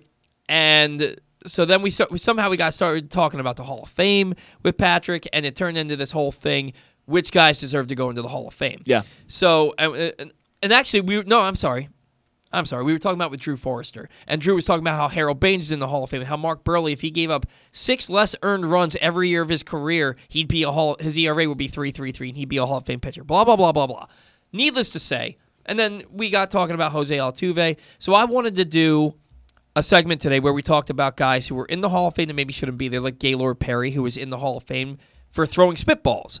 He was a great pitcher because he threw a spitball, which is an illegal pitch, and he gloats about it, like, outwardly, and he's in the Hall of Fame, and people just don't seem to care. But then Pete Rose isn't in the Hall of Fame because he, as a manager, he bet on baseball, not necessarily on his team, and if he did bet on his team, he bet on his team to win. Whatever. Zach and I were on the same page because then Zach hits me up this past week. He's like, hey, let's do our own Hall of Fame ballots. So that's what we're going to do first. First, we're going to do the Hall of Fame ballot. I'm going to go over the names. Actually, we'll do this one by one. We'll go quickly with the guys that aren't going to get it. Bobby Abreu, not a Hall of Famer. Very good player, not a Hall of Famer. Barry Bonds. Barry Bonds is 100% a Hall of Famer. Yes. He is one of the greatest. He has the highest WAR in the history of the game. Yes. And he's one of the greatest players in the. You can't talk about baseball without talking about Barry Bonds. He was a 3-time MVP and 5-time top 5 finisher before 1998. Right. People talk about the steroids with him. That was like the late 90s on. Yeah. Yeah, like Barry Bonds played for 14 years before he ever used steroids and made he was a 400 homer, 400 stolen base guy. Right. He's a Hall of Famer. Yes. Hands down. Anything you want to add to that? No, he's a Hall of Famer. He's the number one guy on my list. I think Barry Bonds is very, very, very significant to the game of baseball, and he's not like a Sammy Sosa, where Sammy Sosa's success came purely from steroids for the most part. He was not a very good player before he started doing them before the late 90s. A guy like Barry Bonds was an incredible player before. Sammy Sosa was a good player before he started taking steroids, but he was like a 20-20 guy. He could hit 20 to 30 home runs, and he could steal 20 to 30 bags. That's who Sammy Sosa was. We don't know exactly when he started doing them. He got significantly bigger in like 1997. Right. He went from hitting, well, I'm not going to go over all the stats here. He perennially hit 30 homers before 1998. And then went to 66. Yeah, and then he had 3 or 4 seasons in the 60s. 3 seasons in the 60s, and then only 1 in the 50s, but then many in the 40s as well. Yeah, Sammy Sosa is a poster boy for steroids. And you can tell because he claimed to not know how to speak English at those congressional hearings. Right, exactly, precisely. Mark Burley, very good pitcher, very durable pitcher, not a Hall of Famer. No. Very good, not very great. Roger Clemens. No. Roger Clemens gets in for me. No, I just don't like Roger Clemens. Dude, but you can't. That's it. There's only certain players that you can do that for, and one of them's on this list. You can't. You have to put your personal feelings for the person as a human being. Barry Bonds is a shitbag. Pardon my language. Barry Bonds is a horrible human being. Mm-hmm. But he is arguably the greatest player that's ever played the game. Yeah. You have to put Roger Clemens is one of the top 10 to 20 pitchers that has ever pitched in baseball. And when he started using steroids, it was at the tail end of his career where he didn't want it was fair. It was after 96. After that 96 season with the Blue Jays where he was really good and then he started to fall off. Roger Clemens had 10 to 15 years of being one of the best pitchers in the game. Roger Clemens, 7 Cy Young Awards that he's won? Yeah. Some of them came after that, but Roger Clemens is a Hall of Famer. Another guy who I think is not a very good human being, but he's a Hall of Famer. Fair enough. I disagree with that one, but we'll move on. Carl Crawford, not a Hall of Famer. No. Prince Fielder could have been the injury man. That's one of those guys you feel so bad for. Yeah. Far better player than his father was. Yeah. Far better player. Although they ended their career with the same amount of home runs, which is a wild stat. Which is absolutely nuts. Yeah. But he did it in far less seasons. Right. God, I wish Prince Fielder could have continued playing, man. Mm-hmm. Exciting guy. Todd Helton, man. He is on my ballot. A few. He is on my ballot. I was so back and forth with this guy. He had a few batting titles in there. One batting title, but he had a lot of really great batting seasons. 5-time All-Star, 4 Silver Sluggers, 3 Gold Gloves. I mean, a guy that had a 61.8 career WAR, 316 career average, 953 career OPS. That's a Hall of Famer for me. He did it all in Colorado. He did it. But he still did it. He did it all in Colorado. Okay, like Larry Walker did it also in Montreal and also in St. Louis. You can make that argument. Todd Helton did it all in Colorado. And I like Todd Helton. I do. I like Todd Helton. He's very good. But again, this ain't the Hall of Very Good. It's the Hall of Fame. Todd Helton, he's borderline for me. If he gets in at some point, this is the first ballot I've ever filled out. So for me, he's not a first ballot Hall of Famer. I think you get in on a fifth ballot or a sixth ballot, but he's not a first ballot Hall of Famer. I could agree with that. I could see where you're coming from there. But I think he deserves to be in the Hall of Fame. Ryan Howard had a massive 6-year stretch. Right. But after that, he's Chris Davis. Fell off completely. Yeah. One of the other bad contracts given out in baseball. It was the worst contract in the history of baseball until Chris Davis. Ryan Howard, not a Hall of Famer. Tim Hudson, very good. Injuries, not a Hall of Famer. Torrey Hunter, I considered because of the defense, and the bat was good enough. Yeah, and he didn't make my list, but I think that he's a guy who might make it in later. There are guys in the Hall of Fame right now like Ozzie Smith who were in there primarily because of the glove, and Luis Aparicio. Right. Torrey Hunter, I wanted to do it because of the glove, but the offensive numbers, they were good, but they weren't Hall of Fame good. They weren't good enough that when you add his glove, that they could get him in. Yeah, I mean, he did only have 9.5% of the ballot last year, so he's still a long ways off. But I don't think he's a Hall of Famer for me, not yet at least. Andrew Jones. Yes, he's on my ballot. Yeah, Andrew Jones is not a Hall of Famer. I would disagree. If Fred McGriff is not a Hall of Famer, Andrew Jones is not a Hall of Famer. I think Fred McGriff should be in there too. To be fair, Andrew, you know what? I mean, let me redo this. Andrew Jones won 10 Gold Gloves. Torrey Hunter won 9. All right. Well, the hitting numbers were significantly better for me. Until 2004. Yeah, I mean there was a bit of a drop off. He stopped being able to hit his weight. I mean he had a point. Right. He hit 263 with 51 home runs in 2005 though. Hit 262 with 41 home runs in 2006. But definitely towards the end of the year or the end of his career, I should say, he started at low 200s, late 190s. So right. Yeah. And that's my thing. When he in 05, 06, those are his 10th and 11th years in the league.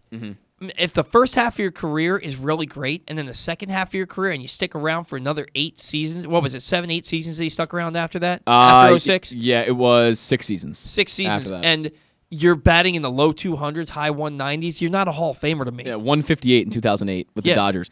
You're not a Hall of Famer.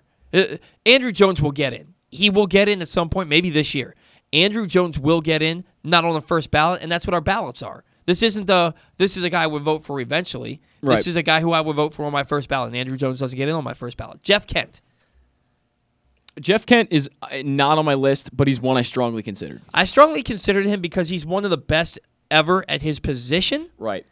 But if we start going down that road, yeah, it gets a little bit crowded when you start doing that. As far as who would make the Hall of Fame. So yeah, Jeff Kent, really great player, really really great player. Doesn't make my list. Yeah. Tim Lincecum. No. he was on that path. Won 2 Cy Young Awards, but just fell off a cliff. Right. Though he fell off a cliff, then climbed back up to throw a no-hitter, and then immediately fell right back off it. Right. Justin Morneau. God, he was a great player. Right. He started having those. He got a concussion and started having those migraines and ruined his career. Yeah. And he's not in. Joe Nathan, good closer, not great, not in. David Ortiz. David Ortiz is one of those guys, man, where he used steroids and nobody talks about it. Mm-hmm. Nobody talks about it, and they're gonna vote him in on his first ballot. They're gonna vote him in. I look at a player. If they didn't use steroids, would they have impacted the game the way they did? And I don't think David Ortiz would have. I disagree. I think David Ortiz is, again, one of those people, and he's on my ballot, and he's one of those people for me that is so significant to the game of baseball in many ways. I think David Ortiz has to make it. It's fair. He's just so significant to baseball. You ask a lot of non-baseball fans anywhere who the best baseball players ever are, I guarantee you David Ortiz will come up. Well, yeah, in Boston for sure. But really anywhere. I think he's that significant. Well, and they see him, and he's on TV now. Look, David Ortiz, very good player. Mm-hmm. Very good player. Hall of Fame player with steroids. If you take the steroids away, from Roger Clemens and Barry Bonds, I still think that they're Hall of Famers. Mm-hmm. If you take the steroids away from David Ortiz, I think he's a good player, but not Hall of Fame worthy. Right? That's fair. You take the steroids away from Rafael Palmeiro, right? I still think he's a Hall of Fame player. I think that maybe he used his size never changed. Palmeiro was the same size his entire career. So to tell me that he used steroids, I've always questioned that to begin with. And then the fact that when he was 53 years old, he went and played minor league baseball and hit over 300. I think that means Rafael Palmeiro is a Hall of Fame player. David Ortiz isn't that guy. I think David Ortiz, without steroids, is a 260 hitter that still hits 30 home runs every now and again. Right. But he's not a guy that hits 330 with 52 home runs. Yeah. Right. Fair. Fair. Jonathan Papelbon, good closer for about an 8 to 10 year stretch, not a Hall of Famer because there's only 8 closers in the Hall of Fame. Jake Peavy, good starting pitcher for the first half of his career, not a Hall of Famer. Andy Pettitte, steroid allegations, and I considered it because of the 7 World Series. 7 World Series rings is a lot of World Series rings. He's got 7? He's got 7. But he won 4 with the Yankees.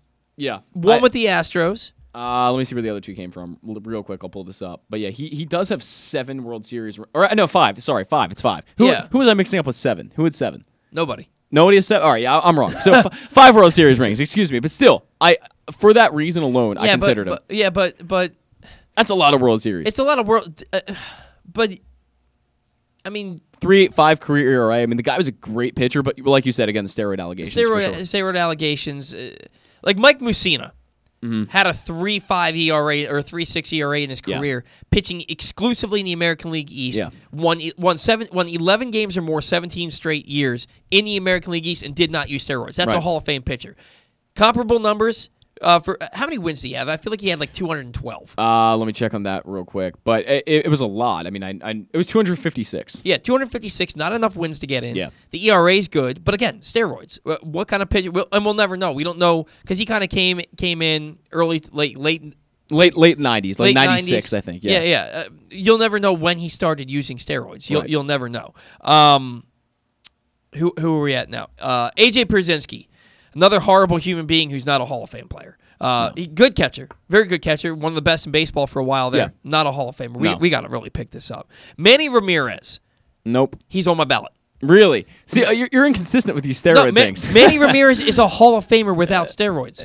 Manny Ramirez was I would argue the same about David Ortiz. He was a pure hitter. Manny Ramirez, when he came up to the Indians, in now the Guardians, but they were the Indians back then. When he came up to Cleveland in the mid-'90s, pure hitter.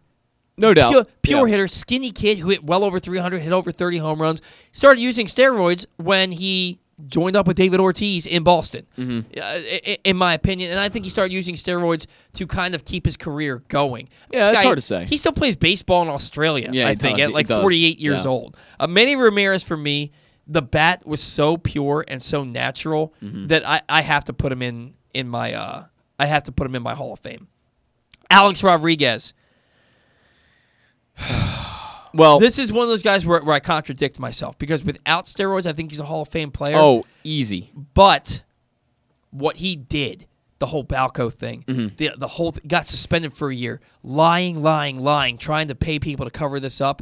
What he did was just as egregious as people think what Pete Rose did. For me, Alex Rodriguez, while he's Hall of Fame talent, is not in the Hall of Fame. If they're keeping Barry Bonds out, you're keeping Alex Rodriguez out. So for me, he's not. We got to really. He's not on my ballot because anybody who sues baseball probably shouldn't be in the Hall of Fame. Yeah, he sued Major League Baseball. Yeah. Absolutely. Scott Rowland. Yes. For me, he's not. He is. But I never looked at Scott Rowland. He again very good, but this is the Hall that you measure him up against Mike Schmidt and Chipper Jones and Brooks Robinson. He's not in their category. Yeah, you're right. But, I mean, 70 WAR in his career. I mean, that's a really high number. I mean, it's a really high number, but the best WAR in baseball is more than 2 times that. True. You know? Fair. Scott Rowland, really good defender, really good hitter. Not great. He's not. He was a great defender, a good hitter. Yeah. He's not, to me, one of the greatest players of all time. I can't put him in there. When people talk about the greatest players of all time, Scott Rowland will never enter my mind. That's why I can't put him in there. I like Scott Rowland a lot. I'm a fan. I like him too. I don't think he's a Hall of Famer. Jimmy Rollins, no. Kurt Schilling, no, because he doesn't want to be. No. Gary Sheffield, steroid poster boy. He's on my list. I think Gary he's on my list, but we'll move on because we really got to run on this. But I actually do have one more guy on my list if you just want me to say it right now. But that's a guy who's been on the ballot for a long time who I really think deserves it just because he really is one of the better at his position of all time. But Billy Wagner, I think Billy Wagner deserves. Billy Wagner's not a Hall of Famer. I think he is. 400. What was it? 444 saves. Yeah, something like that. Yeah, in the 400s. Yeah. All the other closers in the league close to 600. Yeah. Pushing six, and the guys that aren't led the league in saves multiple times. Billy Wagner never led the league in saves. That's fair, but I think when you think about the best closers of all time, he comes to mind instantly. John Franco has more saves in his career than Billy Wagner. Not in the Hall of Fame. Billy Wagner, fair. Not a Hall of Famer. Omar Vizquel. No. That's a guy who, if he gets in, it's going to be because of his glove. Yeah. Mark Teixeira didn't do it for long enough. And we already talked about Sammy Sosa. Also, 2.31 ERA for Billy Wagner. That's another one that's kind of that's a really, really solid career ERA for as long as he pitched. That's just my opinion, of course. But Billy Wagner comes to mind when I think about the best closers. Yeah, but is he in the same ilk of Trevor Hoffman and Mariano Rivera and Dennis Eckersley? But then again, if he's not there, those are Hall of Famers. But then again, Harold Baines isn't in the same ilk as Harold Baines didn't get voted in on ballots. He got voted in by but he's still in the Hall of Fame though. Yeah, and Harold, you can make Harold Baines is one of those guys that people don't believe belongs in the Hall of Fame. But if Harold Baines averaged one more hit a month for his entire career, one more hit a month, he has 3,000 hits and nobody questions it. That's interesting. I didn't know that. Yeah, okay. I looked it up one time. We are really behind on our breaks. You know what? We'll work it out. Let's give Rich a call from Baltimore. Rich Dubroff from BaltimoreBaseball.com. We'll give him a call and we'll get a break after that. Come back and we got it covered. But no, Billy Wagner to me. Again, I think that we do this thing where we take our favorite players, or players that we thought were really good, and we say, oh, they were great. The Hall of Fame is the Hall of Fame, guys. You have to be elite. You have to be elite to get in the Hall of Fame. You can like a player all you want. If you like him, go buy his poster, go buy his baseball cards, contribute to his charity. But does he belong in do guys belong in the Hall of Fame that were really good but not really great? No, I mean, technically not. But I'm more of a person who looks at some of the people that are in the Hall of Fame currently, and I go, if he's in there, then a guy like Scott Rowland should be. It's just to me, there's some guys in the Hall of Fame right now that I don't think deserve to be there in the first place, and there are guys that are more deserving on this ballot. A bunch of those guys that you have on your ballot that you think are in there that don't deserve to be, Harold Baines aside, and I think Harold Baines. People knock him because he wasn't flashy, but he was just one of the best hitters in the game for really long, for like 22 years. No doubt, I mean, a great hitter. Yeah. But some of those guys, when you look at them now with hindsight, they're not Hall of Fame worthy, but in their era, they were the best of their era. Fair. Scott Rowland was never the best of his era. He was never the best third baseman in the game. Chipper Jones was the best third baseman in the game. Brooks Robinson was the best third baseman in the game. That's not Scott Rowland's fault, though. Sure it is. I mean, is it? Chipper Jones was an incredible player. I mean, it's hard. Right. It's hard to become better than Chipper Jones. You're making my argument. Chipper Jones was a Hall of Famer. Scott Rowland was a very good player. Was Scott Rowland really that far below, though? Scott Rowland's career numbers are incredible. They're not Hall of Fame worthy. All right. Anyway, fair enough. All right, we've got on the line now from BaltimoreBaseball.com, Rich Dubroff. Rich, thanks for joining us again. How are you this morning? I'm great. How are you guys? We're doing really well. We're having a heated discussion here about the Hall of Fame. Is Scott Rowland on your Hall of Fame ballot? Do you consider him a Hall of Famer? Yes. Okay. All right, Rich. There we go. I know that I'm in the minority here. Well, among the baseball writers, a majority of those voting last year had him on the ballot. I think it was 52.5. Okay, when you look at Scott Rowland, one of the things that people look at more closely now than they did 10 years ago or more is WAR. Yeah. Scott Rowland, look at career WAR, and look at who is not in the Hall of Fame who has a higher WAR than Scott Rowland. It's basically guys who are on the ballot now: Rafael Palmeiro, Bobby Grich, Lou Whitaker, and one guy who's going to be considered tomorrow for the early baseball ballot, Bill Dolan. Those are basically the only people who are who are higher in WAR than Scott Rowland, and not in the Hall of Fame. One of the arguments I heard you guys making just before you had me on is something that is it's a kind of a fallacy that's been passed down from generation to generation. People say, well, was Scott Rowland the best third baseman of his time? That should not be criteria for being in the Hall of Fame. Okay? Who was the best? Let me ask you. I don't, because you guys aren't old enough to remember this. But who was the best catcher of the 1960s? I do not know. Okay, the best catchers of the 1960s were people like Earl Batty and John Roseborough and Elston Howard and Bill Freehan. Okay, they were really good. They were really good catchers. But let's say I said, well, I think Bill Freehan, who died a few months ago, belongs in the Hall of Fame. Well, why? Well, he was the best catcher of the decade. Well, sometimes the decade isn't very good. Then on the flip side, there's a guy who was way before your time, and he was even just before my time, Richie Ashburn, who was a great center fielder for the Philadelphia Phillies and a longtime broadcaster for the Phillies. Well, he played center field at the same time in Philadelphia that Willie Mays, Duke Snider, and Mickey Mantle played center field in New York. And he has Hall of Fame numbers, and he didn't get in the Hall of Fame because those guys were getting all the attention. He later got in on the veterans ballot. But if I said, well, why is Richie Ashburn not in the Hall of Fame? Well, he wasn't the best of his time. Well, maybe his time on the flip side was really, really good, and there were a lot of excellent players at that time. Rowland, okay, from a gut standpoint as a fan, I can get you saying, well, gee, I watched Scott Rowland play, and I never thought of him as a Hall of Famer. That's basically my main argument, as he never struck me as elite. Are you old enough, since I've never met you, that I recall. I don't know how old you are, but are you old enough to remember Bert Blyleven pitching? I'm old enough to remember Bert. I think when his career was ending, I was a young child. So I know the name. I've seen his highlight tapes, and I know that he was pitching in my lifetime where my memory was formed. Right. But I don't remember watching him live. Okay, Bert Blyleven is sort of like Scott Rowland.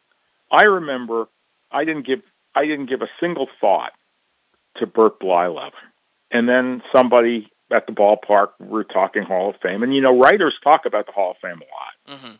Mm-hmm. And somebody said, well, Bert Blyleven belongs in the Hall of Fame. And then they gave me a couple of stats, and I started looking, and wow, then I kept saying, well, Bert Blyleven belongs in the Hall of Fame.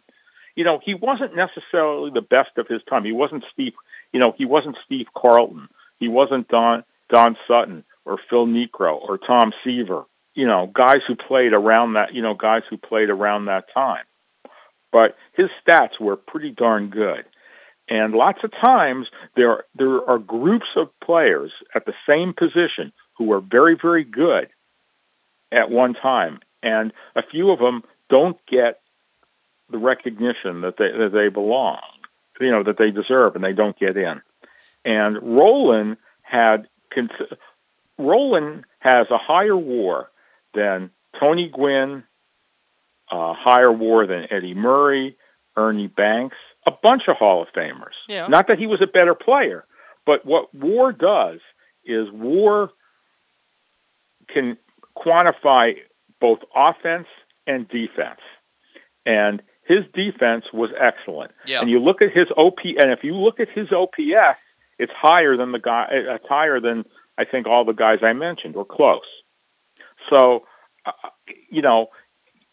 the Hall of Fame isn't just for, spectacular players. It's for excellent, it's for and not necessarily just for excellent players. And also, I think that Rolen may be getting the advantage of being the least controversial good candidate out there. Yeah, that's an excellent point. You're making all the points you made are excellent points. I think I could be swayed because look, the WAR does stand out to me. I think it was 8 Gold Gloves. They stand out to me. The 30 homer power, the high batting average, the on base capabilities, they stand out to me. I guess he was consistently. The thing is, he was consistently excellent. Yeah. Was he Was he spectacular? Not necessarily. He helped. He obviously helped teams win, but it's just something that WAR is something that writers look at very, very closely in looking at the Hall of Fame and looking at annual awards, and it's not something that they looked at a long time. And WAR can be misleading too. Right. I'm old enough to remember one of the great players of the time when I was a young guy was Lou Brock, who played with the St. Louis Cardinals, who died last year. Lou Brock's WAR is like in the 40s, but he belongs in the Hall of Fame.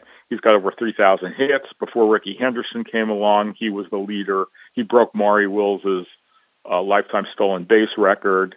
His defense wasn't real good, but that's why the WAR wasn't great. Sandy Koufax was the best pitcher, of my lifetime. And his WAR isn't great because he only had 6 spectacular seasons, and that was it. And then he was forced to retire because of injury. So, WAR is great for helping you find deserving players who need recognition, who deserve players who deserve recognition, who just don't happen to be, at the top of people's memories. Older Orioles fans will find, Bobby Grich has a higher WAR than Rolen, and Grich never came close to sniffing the Hall of Fame in his time. Lou Whitaker. For years, I've been championing his cause because he's the best player who's not in the Hall of Fame. He has he has a higher WAR than Rolen by a few points. He had the exact same or very similar statistics to Ryne Sandberg. He deserves to be in the Hall of Fame without question, but he was on the ballot once, and I think he got 2.5%. But 20 years ago, they didn't have WAR. I mean, now WAR has been calculated retroactively. Yeah. And I think that that's a good thing. And like a lot of my readers get on me about WAR when I write about it because they're more comfortable with what they call the old counting stats, home runs, RBIs, and stuff. And I don't want to diminish those, because I think those are important too. I think they're all important. I agree. I think all the stats are important, and I gotta say I'm being swayed here a little bit on Scott Rowland. My main argument was that when I thought of the great players in the game, Scott Rowland wasn't one of them. But then when you look at his numbers and what he did, he is one of those players. I could be swayed. I don't know that I consider him a first ballot Hall of Famer, and obviously, well, he's not. He's right. not. He didn't get in. He didn't get in on the first ballot. Right. Exactly. So he's not a first ballot Hall of Famer. Right. So for me, I don't think he'd be a first ballot Hall of Famer either. But that doesn't mean that he's not a Hall of Fame player. There's a chance he could get. There's a chance because of all these controversial players.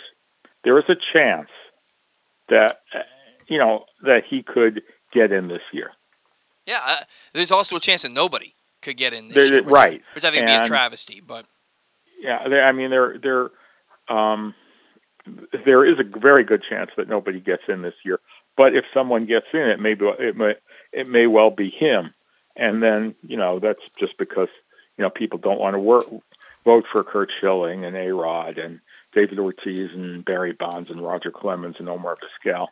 Yeah, we just had a long discussion about it because it's basically a ballot filled with the steroid era players, and it's so hard to differentiate and who would have been a Hall of Famer without the PEDs and who wouldn't have been, and it's a whole conversation that we don't have as much time for as we'd like, unfortunately. Now, Rich, so that we do have time for is what the Orioles have done before this lockout happened. Arbitration-eligible players were all extended contracts. They signed Paul Fry for $850,000, Jorge Lopez $1.5 million, and Anthony Santander for $3.15 million. And then they've extended contracts to Trey Mancini, John Means, and Tanner Scott. How significant is it that they extended contracts to all 6 eligible players? Well, it was interesting because there was chatter about all 6 of them. Now, I didn't think that they were going to. I didn't think that they were going to trade John Means. I didn't think so either. I mean, I think that's they would have to get such an incredible package, and of course, I didn't think that they were going to trade Trey Mancini at this time. I thought that they would extend Scott because I thought that his number would be, and they haven't settled on a number, but I think his number will be, comfortable. Yeah. I was convinced that they were going to tender Lopez, and they did. The 2 that I was very unsure of, that I'm a little surprised about, were Santander and Fry. I thought that they might trade Santander just to trade him. But the fact that he avoided arbitration this year, and they went to arbitration a year ago with him, and that is something that ball clubs don't like to do now. They don't want to go to arbitration with players.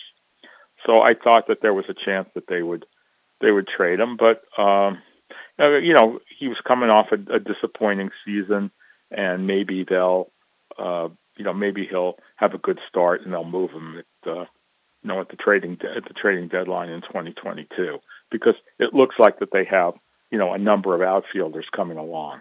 Yeah, it certainly does. And Santander, I never looked at him.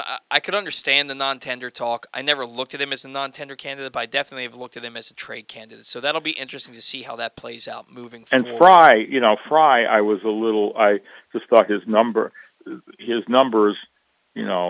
were so bad in August, and that he didn't get called back up was to me an indication that they were wavering on him, but they got him below market value, and I mean that's not $850,000 is not a lot of money in today's landscape.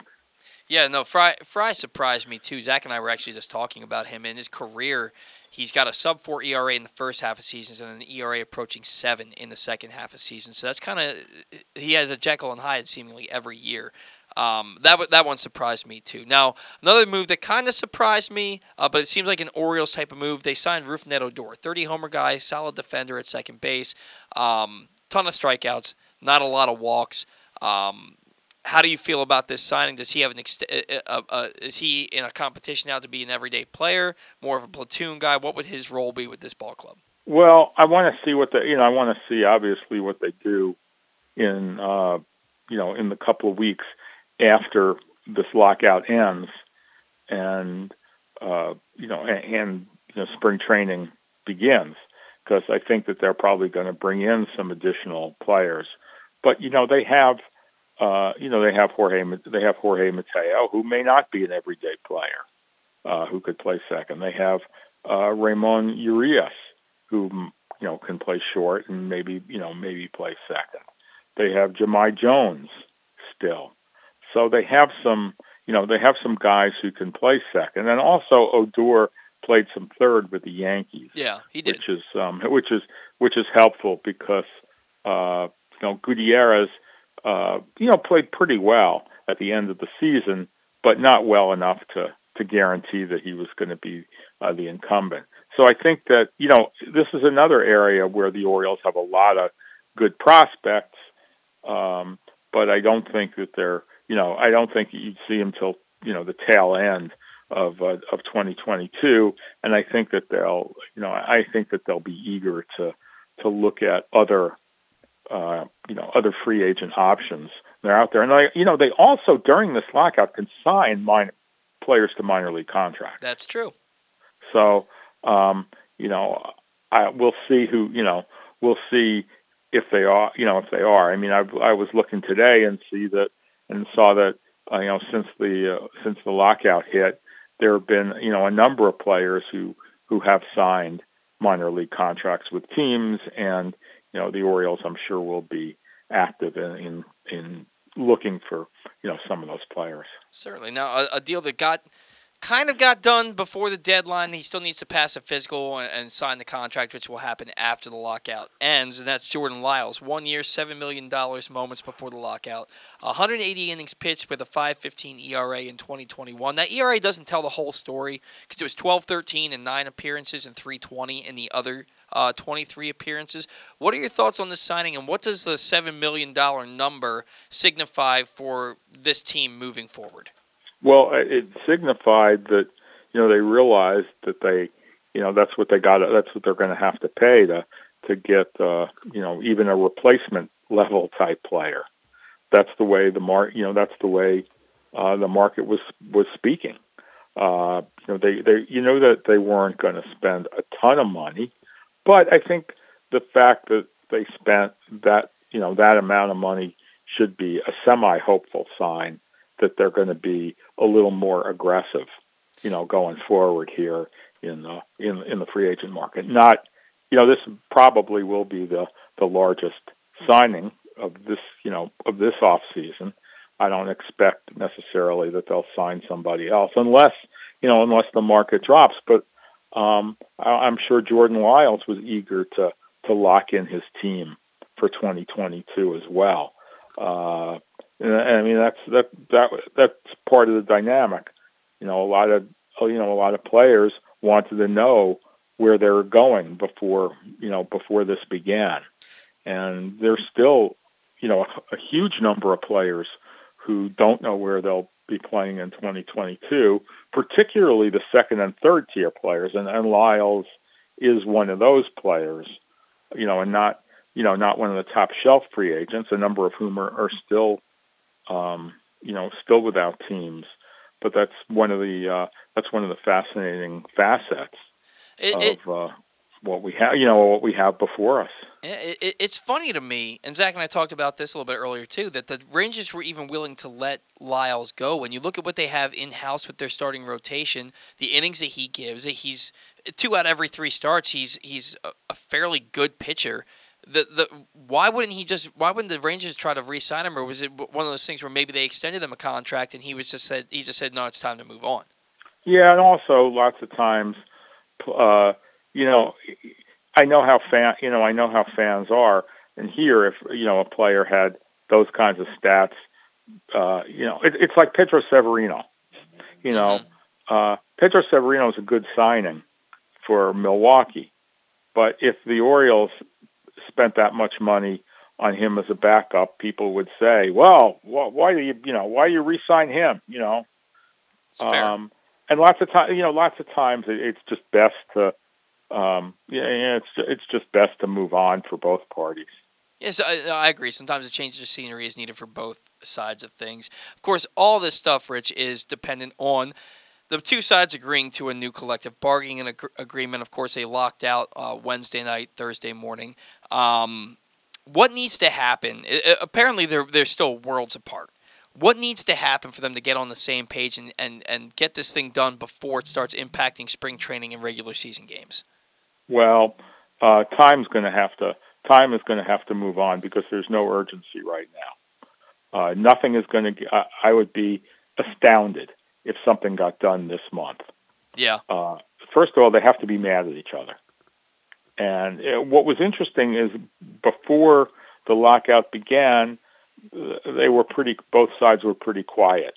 Mm-hmm. And then Rob Manfred wrote the letter, which I don't think was a very useful one, and had his and had his media availability, and that just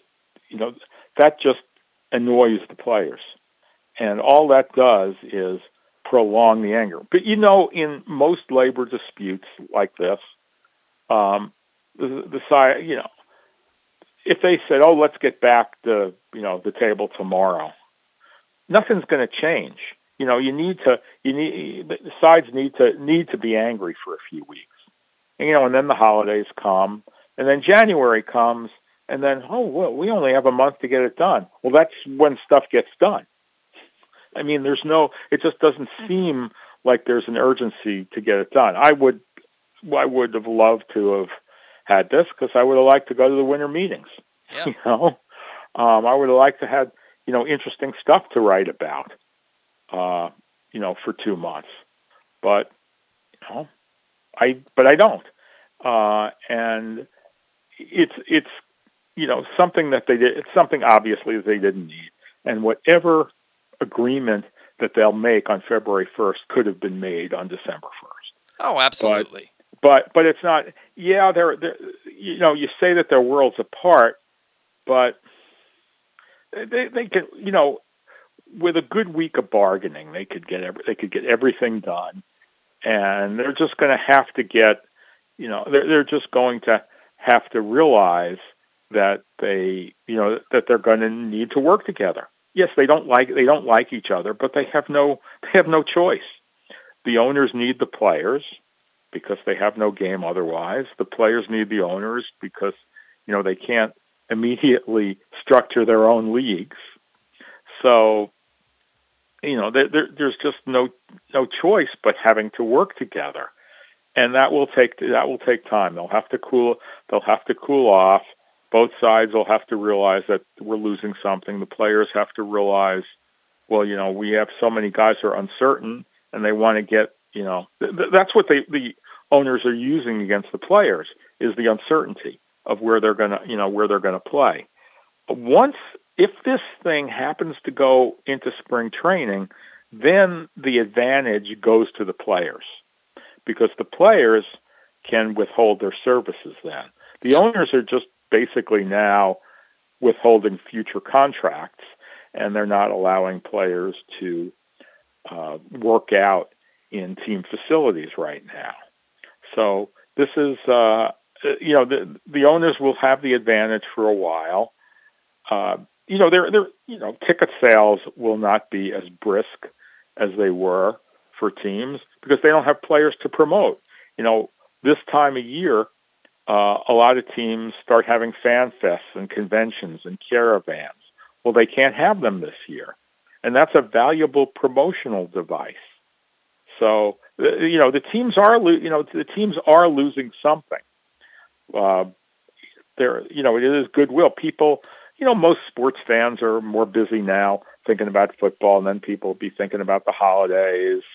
And then, after the new year, I think they'll get down to more serious bargaining. I mean, I know that doesn't sound hopeful, but, you don't want what you don't want, and I'm old enough to have lived through, a bunch of these disputes, is you don't want to see what happened in 1994. Nope. Which is what happened was, everybody dug themselves in and they said, "Oh, we got to see this thing through." When you hear that, then then things get worse. This is basically a whole new group of owners from then. Jerry Reinsdorf, who owns the Chicago White Sox, is still owning the team, and some of the same families that own teams then are owning teams now, like the Orioles and the Yankees and the Phillies and some others. But a lot of times these are younger owners, but they're tough business. They're tough business people. They're competitive. I mean, players are great at what they do because they're competitive. The owners are good at what they do in their businesses because they're competitive people, and that bleeds into this, and that's not a good thing. That's not a good thing for for the game necessarily, because what they won't be discussing, they'll be discussing the economic issues, but they won't be discussing how to make the game more watchable for the fans. And that will get lost, and that's a very bad thing. I think it's definitely been lost on both sides that this game is for the fans first and foremost. He is the man over at BaltimoreBaseball.com. You can follow him at Rich Dubroff MLB on Twitter. Rich, what do you have coming up on the website? I think maybe we'll talk about some past and future Orioles this week. I have to decide what I'm going to write about on Monday. I think I know, but you never know for sure. Taking the weekend off, but don't worry, there will be new content 5 days a week throughout the lockout on BaltimoreBaseball.com. I made it through the pandemonium. Pandemonium. It's all pandemonium at this point. Yeah, the pandemic. I made it through the pandemic. I said when the pandemic hit, I said, "Oh, gee, what am I going to write about?" But I found stuff to write about. We can write about the Hall of Fame. We can write about Chris Davis. You can write about Jordan Lyles, who's going to catch for the Orioles. A lot of, I'll go over some of the free agents and the moves that they can make, and look back at last season. So there's a lot of there's a lot of content, and we'll have new content every day. Rich, thank you so much. Always appreciate your time on the program. Hopefully, we'll talk to you again soon. You have a great weekend. Okay, my pleasure. Thanks for having me now. Absolutely. Bye-bye. That was Rich Dubroff joining us from BaltimoreBaseball.com. Yeah, what the owners and the players' union don't think about is the guys like us who, what are we going to do? Baseball enjoyers and people talk about baseball. Anyone. People who work in baseball for a living to do shows like the Bat Around or write stories for BaltimoreBaseball.com. Right. What are we supposed to do for 2 months while you guys figure out your money issues? Unfortunately, they don't care. Money issues, right? Yeah, they don't care. Right. I'll tell you what we do care about here in Maryland is the fact that sports betting still isn't in place, but you can still win some money and legally, and we're going to give you free money to play with thanks to our friends at Underdog Fantasy Football. Go to UnderdogFantasy.com or download the Underdog Fantasy app. Use the code PRESSBOX, and whatever you download up to $100, we will match. That's right. If you put in $100, we're going to match your $100. If you put in $87, we'll match your $87. You put in $9,817.58, we'll give you $100. We will match you up to $100. Underdog not only has daily and season-long fantasy contests, but also prop bets and fun parlay games where you can win every week this season. So go to PressBoxOnline.com/fantasy, click on the Underdog logo, deposit your $10, and get your $10 free, or use the code PressBox at UnderdogFantasy.com and have fun winning money with PressBox and Underdog. We are so far behind. We got to get a break. We'll come back, go over a few things, get another break, and then close the show out next on the Bat Around. Come in for Glory Burgers, Glory Wings. There's glory for everyone at Glory Days Grill. Enjoy their award-winning burgers, ribs, and wings, or try our fresh salads, hand-cut salmon, or our scrumptious sandwiches. Yum! Come in for our daily specials every weekday, like $6.99 burgers on Mondays and $5.99 nachos on Thursdays. And watch football on their big screens every Monday, Thursday, and Sunday. Dine in and let us serve you, or order online at glorydaysgrill.com and take it home. Visit us at glorydaysgrill.com for a location near you. Glory Days Grill, great food, good sports. What's up, everybody? This is Tyus Bowser. I can't wait to see you guys for the Tyus Bowser Show this fall. We're going to be taking the show on the road all over the area. You can meet me and my very special guests. If you can't make it out, you can watch the show on live on PressBox Facebook page or listen the next day. Find out more about where we'll be by checking out PressBoxOnline.com/Bowser. We'll see you all season long for the Tyus Bowser Show. The next Tyus Bowser Show is Tuesday, December 7th at the Bowman on Harford Road in Parkville. It's brought to you by PressBox, Grade 8's Memorabilia, as well as Window Depot Baltimore, WindowDepotBaltimore.com, Duffy's Garage in Baldwin, Duffy'sGarageMD.com, and the NFL chick, Sarita Hubbard, joins us courtesy of MyBookie. That first sip. That first bite. Start your day off right with a delicious breakfast at Royal Farms. Choose from a fantastic selection of fresh Royal Farms breakfast sandwiches and top it off with a rich hot cup of the freshest coffee in the world. At Royal Farms, breakfast is available day and night. It's the freshest breakfast in the world. Real fresh, real fast. Royal Farms. Looking for a simple holiday meal? Try Chick-fil-A catering. From Chick-fil-A nuggets to mac and cheese, enjoy a variety of tray options sized perfectly for your get-together. Order through the Chick-fil-A app and bring smiles to your family gathering. Availability and order requirements vary. See restaurant for details. From all of the biggest games to the smallest events, make every bet worth your while at MyBookie. Start by doubling your first deposit instantly with MyBookie's first deposit bonus up to $1,000. Double your money before you even place a bet, and all you have to do is sign up and deposit using the exclusive promo code PRESSBOX at mybookie.ag. If your first deposit is $100, MyBookie adds $100 so you can start with $200 to play with. If your first deposit is $1,000, MyBookie adds $1,000 so you can start with $2,000 to play with. With tons of great games and prop bets to take advantage of this week, there is truly something for everyone. Don't wait any longer. Head to MyBookie today to redeem your double deposit bonus so you can start winning big today. That's promo code PRESSBOX to receive double your first deposit instantly in your account. No hassle, no wait. Bet anything, anytime, anywhere with MyBookie.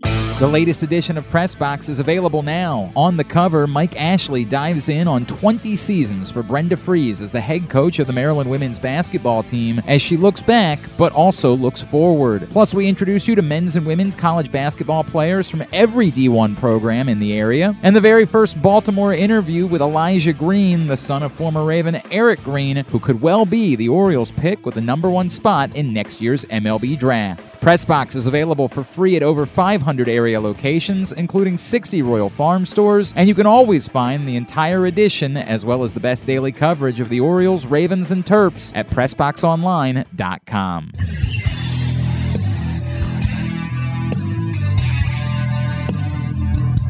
All right, welcome back to the Bat Around on a day that we are not managing our time very well, but I do want to remind you that the Bat Around is brought to you by the Tyus Bowser Show. It's headed to your way this season. You can join the Baltimore linebacker and his special guest teammates at various locations around town. He's had guys like Chuck Clark, Patrick Queen on the show. He was supposed to have Deshaun Elliott, and then Deshaun Elliott, the week he was supposed to do it, tore his pec and biceps, and that's when they ended up getting, I think it was Pat Ricard, who went in there in his stead. You have your chance to get pictures and autographs and hear everything that needs to be said before and after games. If you can't make it out, you can watch at Facebook.com/PressBoxSports or listen to them the next day. The Tyus Bowser Show is brought to you by Great 8's Memorabilia and PressBox, as well as Window Depot, WindowDepotBaltimore.com, and Duffy's Garage in Baldwin at Duffy'sGarageMD.com. The NFL chick, Sarita Hubbard, is now part of the show with Glenn Clark every Tuesday that they do it. It's not every Tuesday. They're spread out. But it is every Tuesday that they do it from here on out. Sarita Hubbard, the NFL chick, will be part of that. And you can also find out more about the Tyus Bowser Show at PressBoxOnline.com/Bowser or at Great8smemorabilia.com. The next Tyus Bowser Show is this Tuesday night, December 7th at the Bowman on Hartford Road in Parkville. Guys, please bring new unwrapped toys for Great 8's Memorabilia's toy drive and find out more about their other collection events, which feature autograph signings with Nick Boyle, Anthony Aver, Tyler Huntley, and more at Great8smemorabilia.com. Great 8's Memorabilia with the number 8. In one of those reads that Glenn does during the commercial breaks, he talks about the print issue. And in the print issue, there's an interview with Elijah Green, who he promotes as could be the Orioles' number one pick in the draft this coming season. The Orioles might not have the number one pick in the draft. And that's the frustrating thing. You would feel like that this stuff needs to be grandfathered in, right? Like maybe you 2-3 years from now, you implement the lottery that they're talking about doing with the Major League Draft, or the rule that you can't pick in the top 5 2 years in a row or 3 years in a row, whatever they decide to implement. To me, it's the Orioles just lost 110 games, and they're running this rebuild in the mindset that you get really good draft picks for being really bad. Mm-hmm.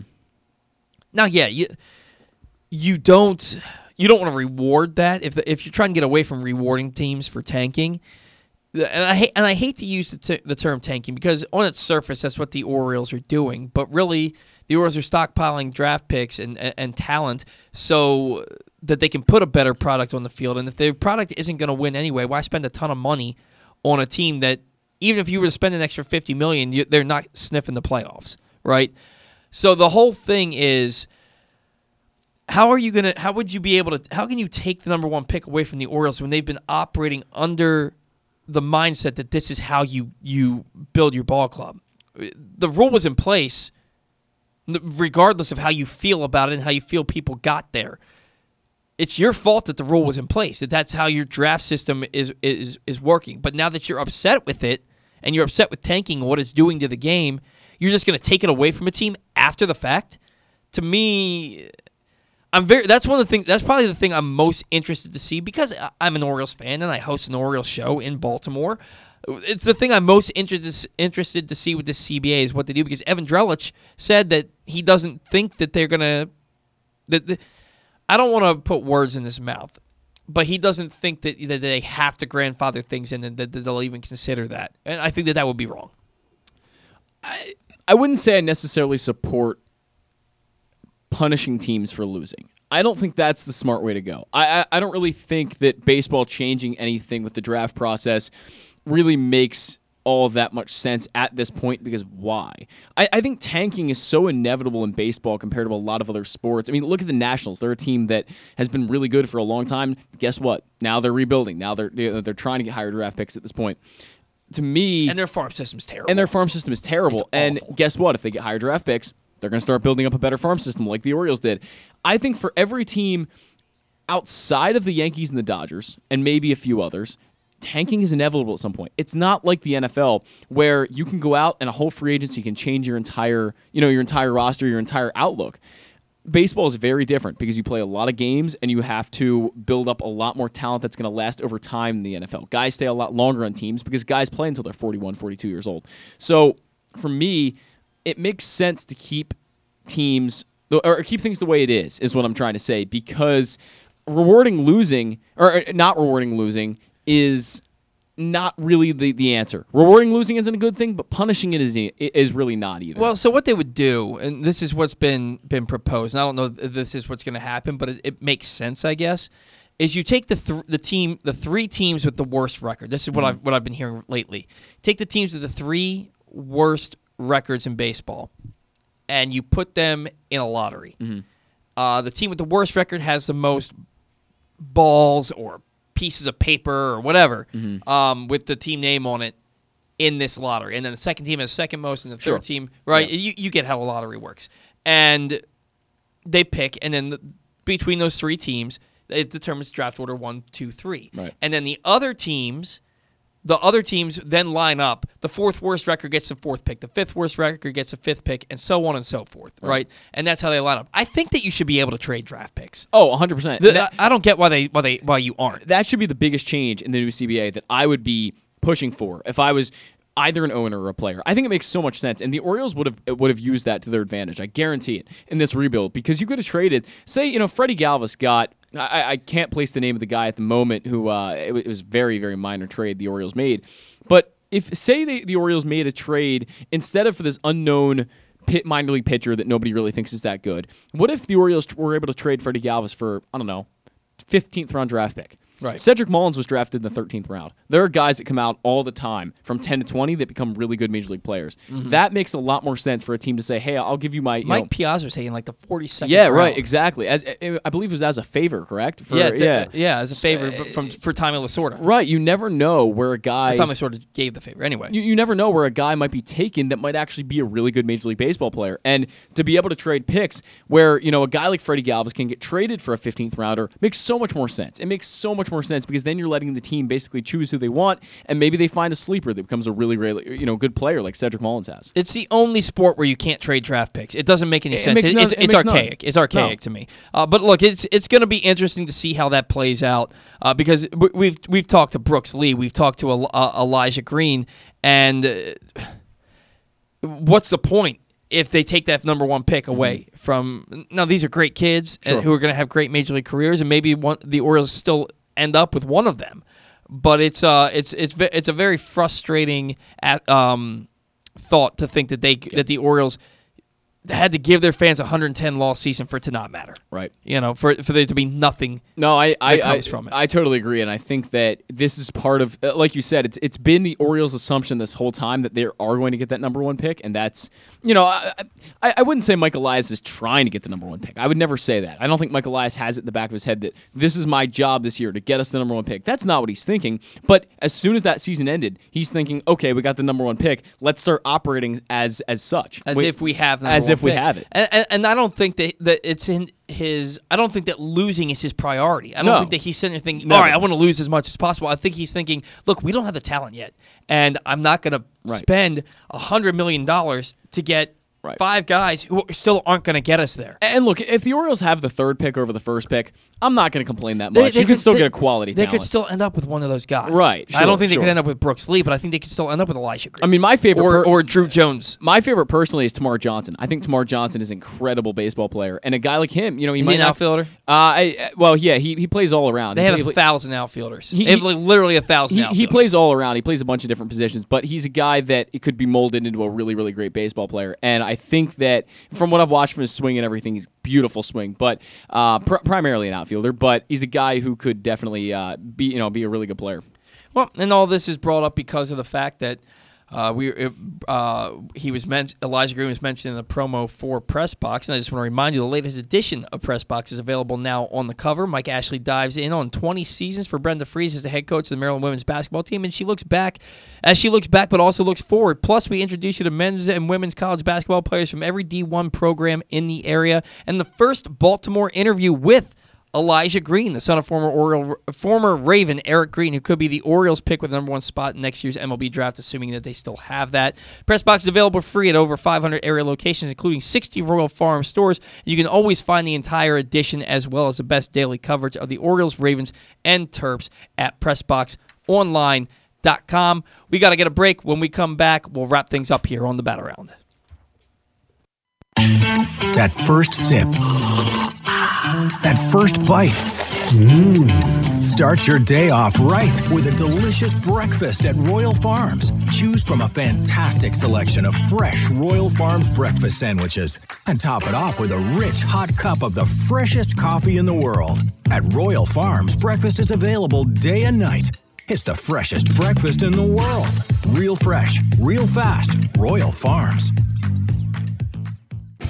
Once again this season, PressBox's Project Game Day is the destination at halftime and postgame for every Baltimore football game. You want to talk about the game without all the nonsense, coach speak, and fluff of your typical show? Tune into Project Game Day. Glenn Clark is with you at halftime, and he's once again joined postgame by your favorite analysts, like the NFL chick Sarita Hubbard, Ken Zales, and more. Watch the show at facebook.com/PressBoxSports and listen at PressBoxOnline.com/radio. PressBox's Project Game Day, every game day, presented by Glory Days Grill and Window Nation.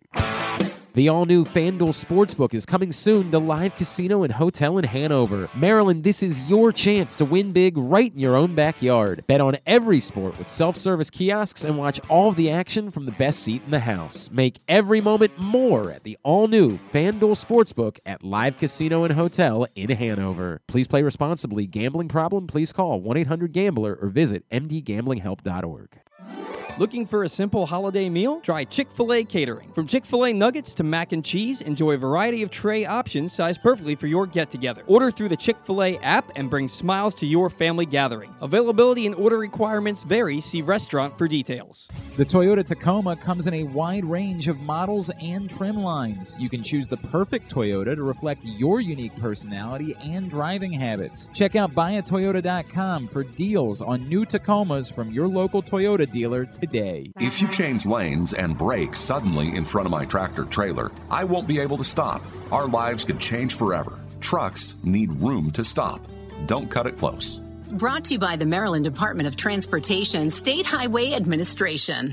The latest edition of Press Box is available now. On the cover, Mike Ashley dives in on 20 seasons for Brenda Fries as the head coach of the Maryland women's basketball team as she looks back, but also looks forward. Plus, we introduce you to men's and women's college basketball players from every D1 program in the area. And the very first Baltimore interview with Elijah Green, the son of former Raven Eric Green, who could well be the Orioles pick with the #1 spot in next year's MLB draft. PressBox is available for free at over 500 area locations, including 60 Royal Farm stores, and you can always find the entire edition as well as the best daily coverage of the Orioles, Ravens, and Terps at PressBoxOnline.com. What's up, everybody? This is Tyus Bowser, and I can't wait to see you guys for the Tyus Bowser Show this fall. We're going to be taking the show on the road all over the area. You can meet me and my very special guests. If you can't make it out, you can watch the show on live on PressBox Facebook page or listen the next day. Find out more about where we'll be by checking out PressBoxOnline.com/Bowser. We'll see you all season long for the Tyus Bowser Show. The next Tyus Bowser Show is Tuesday, December 7th at the Bowman on Harford Road in Parkville. It's brought to you by PressBox, Grade 8's Memorabilia, as well as Window Depot Baltimore, WindowDepotBaltimore.com, Duffy's Garage in Baldwin, Duffy'sGarageMD.com, and the NFL chick, Sarita Hubbard, joins us courtesy of MyBookie.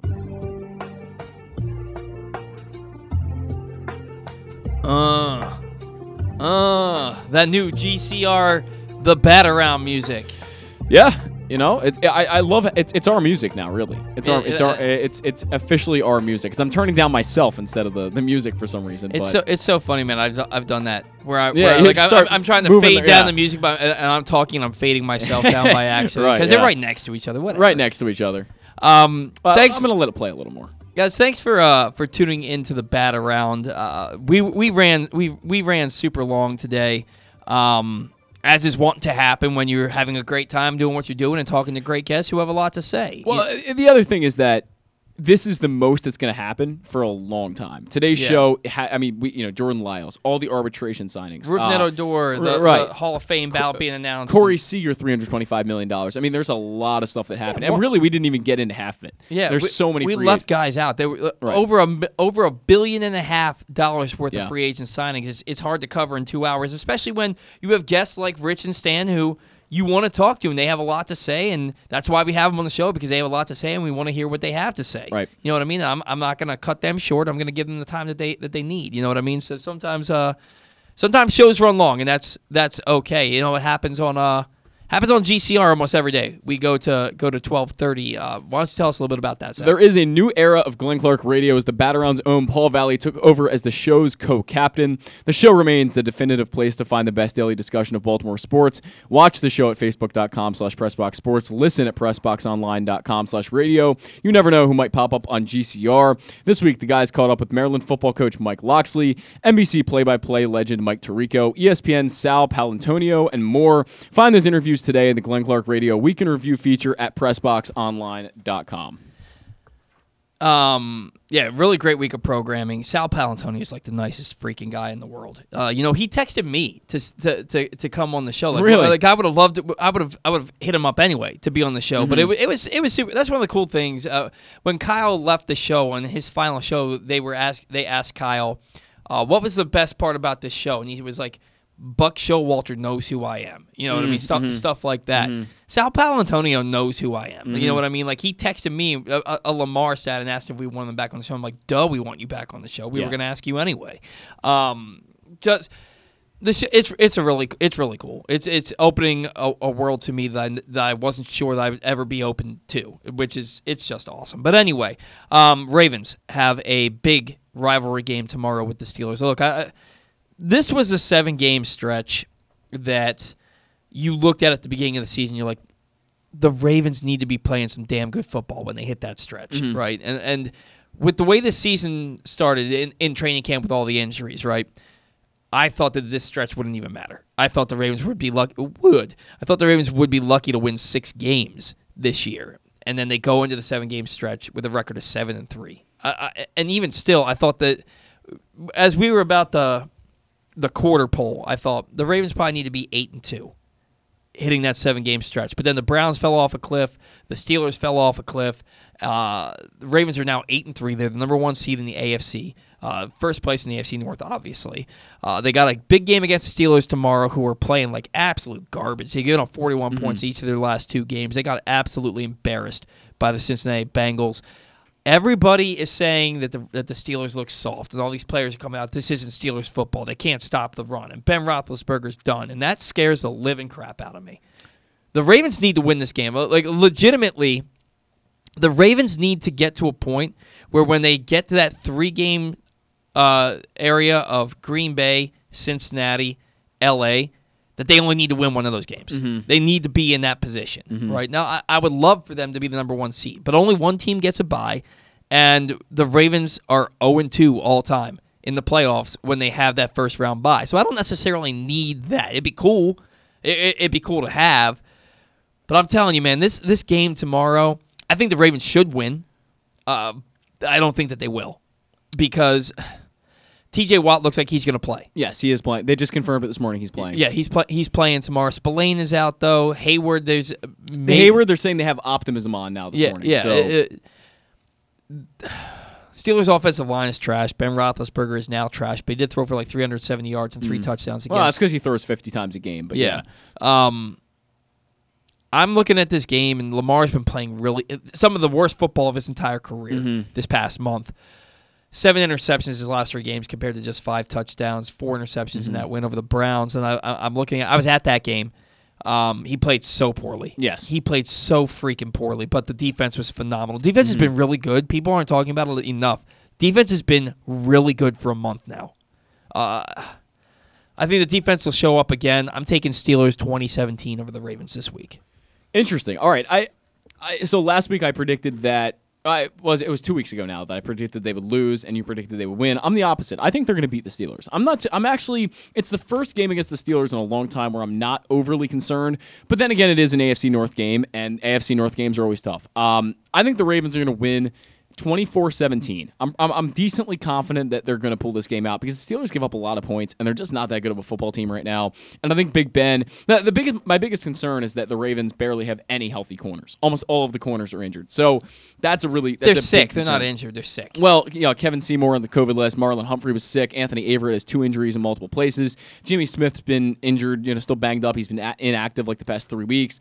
Tavon Young has issue. He's sick as well. So Marlon Humphrey, by the way, was courtside at the Wizards game last night, so I'm pretty sure he'll be playing. But I'm certain of it. Then. Right, so that concerns me. But then again, Big Ben is a quarterback who can barely throw the ball 40 yards down the field. So I don't know. It's going to be a hard-fought game, but I think the Ravens will win it. Nobody practices. The people missing practices this time of year. It's what you expect. It's December. You had a long training camp. You've had a long season to date. Right. People not practicing doesn't concern me as much as it normally would. I agree. Because these are guys who you don't hear a big thing about the injury, and all of a sudden they're on the injury report. It's probably just something. And then they're nagging. on the field on Sunday. Yeah, it's just what happens. There was a point. I think there was a point in Calvin Johnson's career where he just never practiced and just played on Sunday. I don't doubt it. That's a Hall of Fame wide receiver. Sure. But so that doesn't concern me. It's not really anything physical or about the talent. It's more so simply the fact that everybody's counting the Steelers out. Mm-hmm. And I think that's a dangerous thing to do. And I think it's all bulletin board material for that team. And they're still the Steelers. They still have Mike Tomlin as their head coach, who's never posted a losing season. They still have TJ Watt, who's arguably the best defensive player in the NFL, and Cam Hayward.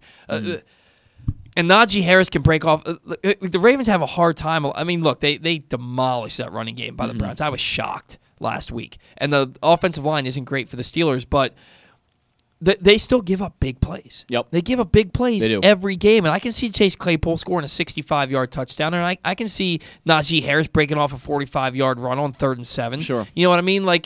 To me, it's just I think the Ravens can win. I think they should win. I don't think they will win. And I'm hoping against everything that I'm wrong. I'm not saying this because I don't like the Ravens. I think the Ravens are the better team. I just don't think they're going to win because everybody's counting the Steelers out, and I think they're going to use this bulletin board material. Enough. All right. Thank you so much for tuning into the Bat Around for 32 hours and 37 minutes today. We certainly appreciate it. We will be back next week, hopefully with some guests talking about some of these big signings, maybe somebody from the Blue Jays, maybe somebody from the Mets. We'll see what we can get for you for next week. Until then, thanks for tuning into the Bat Around. See ya.